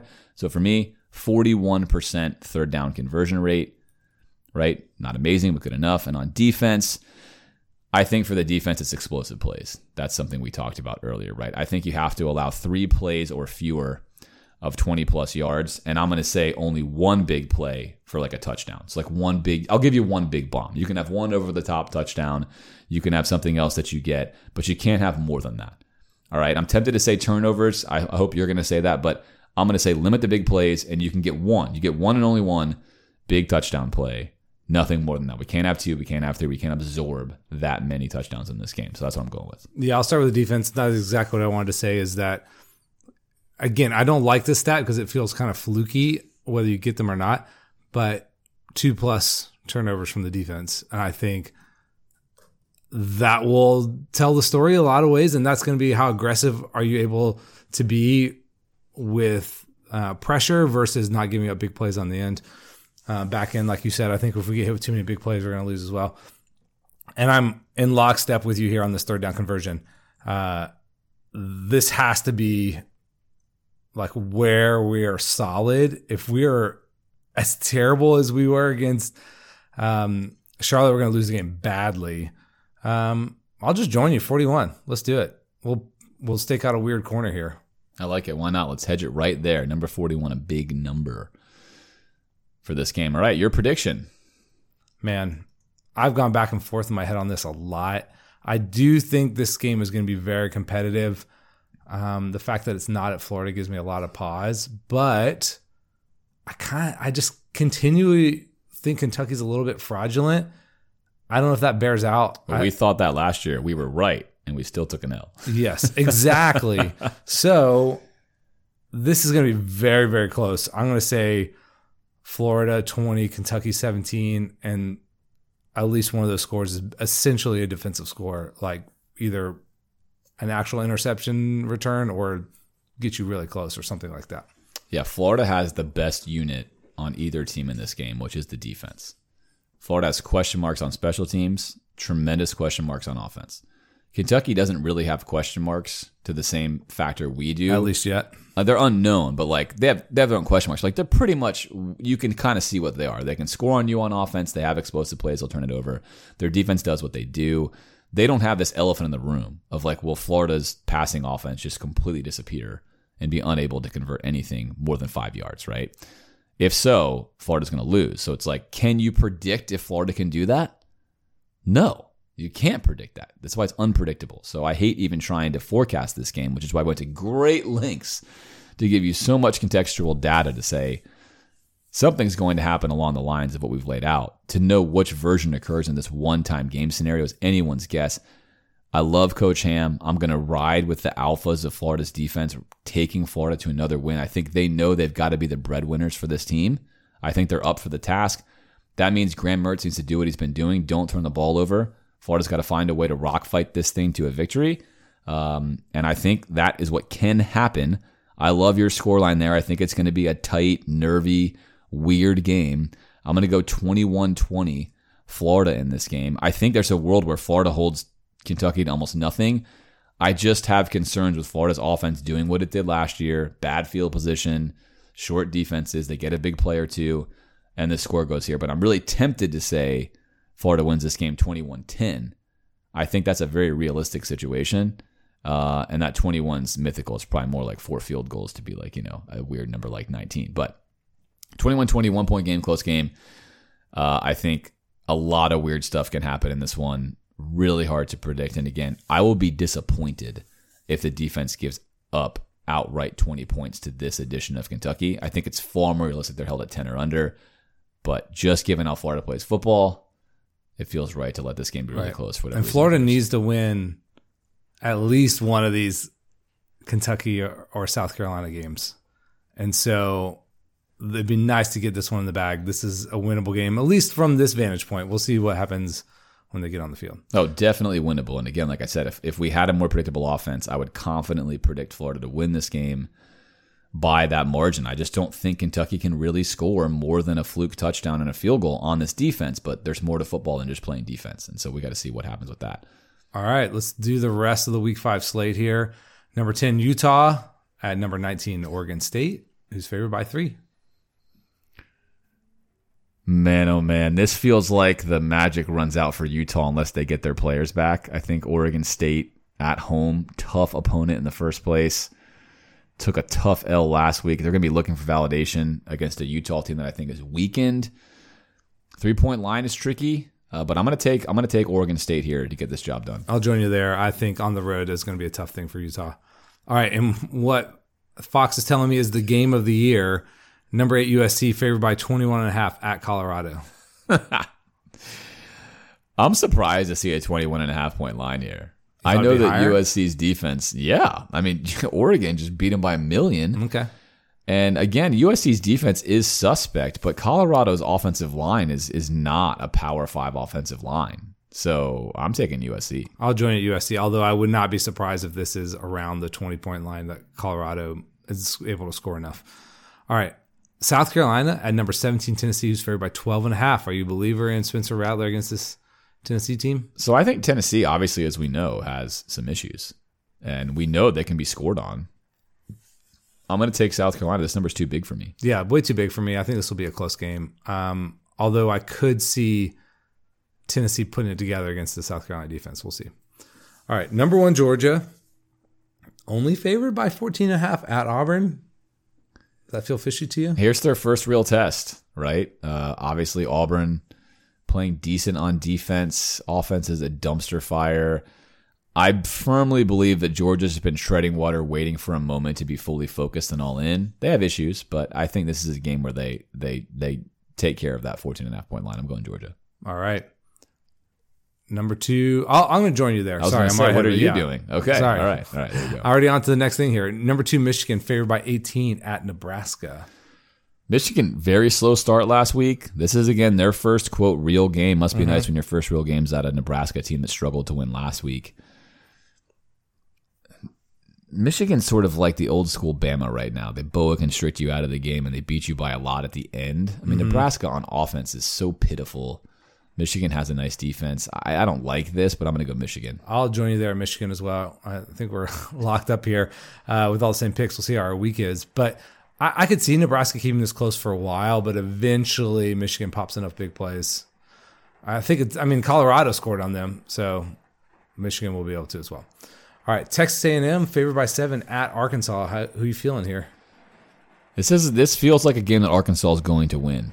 I'm getting those vibes. It's like A&M kind of feels pretty good. They took care of an Auburn team that's not very good. And I'm going to go with that then. I get 7 points and I get Arkansas. I'm going to take it.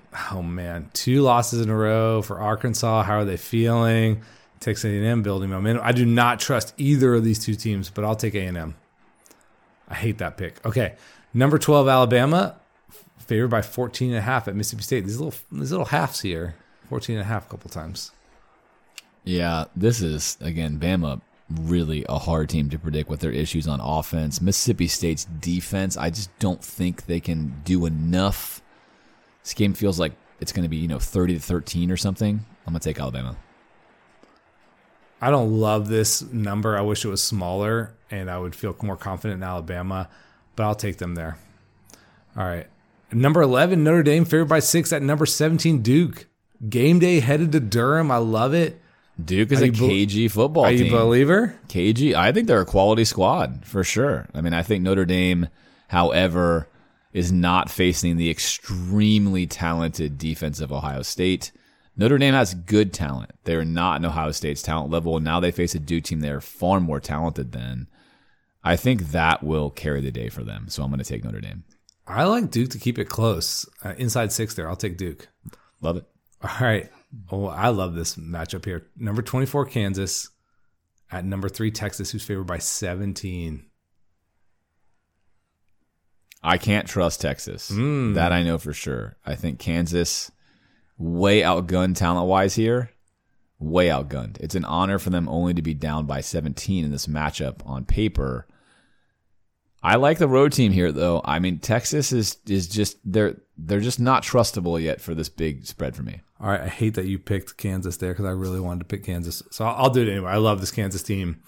I think they're really fun. They've beaten Texas a couple times, yes, actually. They have. They're not afraid. That's a big part of it. All right, put me on there. Number 13, LSU, favored by 2.5 at number 20, Ole Miss. This is a really fun one. Can Ole Miss bounce back?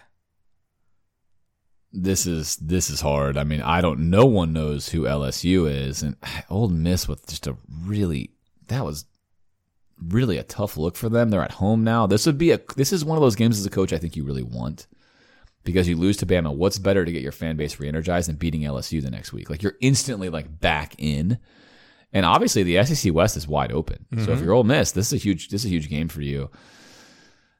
I really don't know what to think. I mean, I 2.5. It's like if LSU wins, they're probably going to win by a field goal.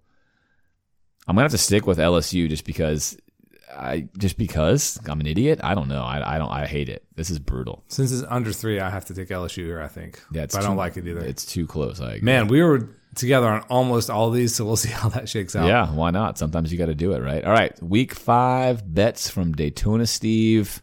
After taking some L's last week, he's got UF on the money line at Kentucky. That's our guy right there. We do too. You and I both picked UF win at Kentucky. Hopefully that all aligns. Washington minus 18 at Arizona. $25 there on that one. He's got the unders parlay because low scores are better in golf, he says, and it's the Ryder Cup week, so he's focusing on that. He's got Clemson, Syracuse under 52.5, Illinois, Purdue under 52.5, USC, Tennessee, being South Carolina, under 61. $10 there to win $60 if you want to play the all-unders. And the Ryder Cup specials. Now, this is what launched Daytona Steve sort of into GNFP fame. He came out with his first ever segment, and he just crushed it. He hit like all of his parlays, smoked the golf stuff. So here are the Ryder Cup specials. Top point scorer, Hovland, $10 at plus 1,100 to win 110. And then, of course, his boy, I can't even pronounce his last name correctly, which he'll be sad. But it's, Schauffele, 10 at plus 1,400 to win 140. So you got Schauffele and you got Hovland. And both of those pay off handsomely if you get either one of them to win. Then he's got USA winning by 1 to 3. So 1 to 3 matches. And it's going to be $40 at plus 400 to win 160. And then he's also going to hedge with Europe winning by 1 to 3 at $10 at plus 450 to win 45. So hedging himself out for a net gain of 115 there if the USA does in fact win. So those are Daytona Steve's bets for the upcoming week. If you'd like to fade all those picks, feel free to. Would have been a great strategy last year. We all would have been really rich, actually. All right, any other items, Alan? I don't think so. Let's shut this sucker down. All right, hopefully we're back after a very inspiring victory against the Wildcats. I was tempted to use their original lingo there from Big Homie, but be a little more respectful here if you're any Wildcat fans listening. Thanks to Gator Nation for listening. Hopefully this is a really fun week in Florida football. We'll see you guys soon.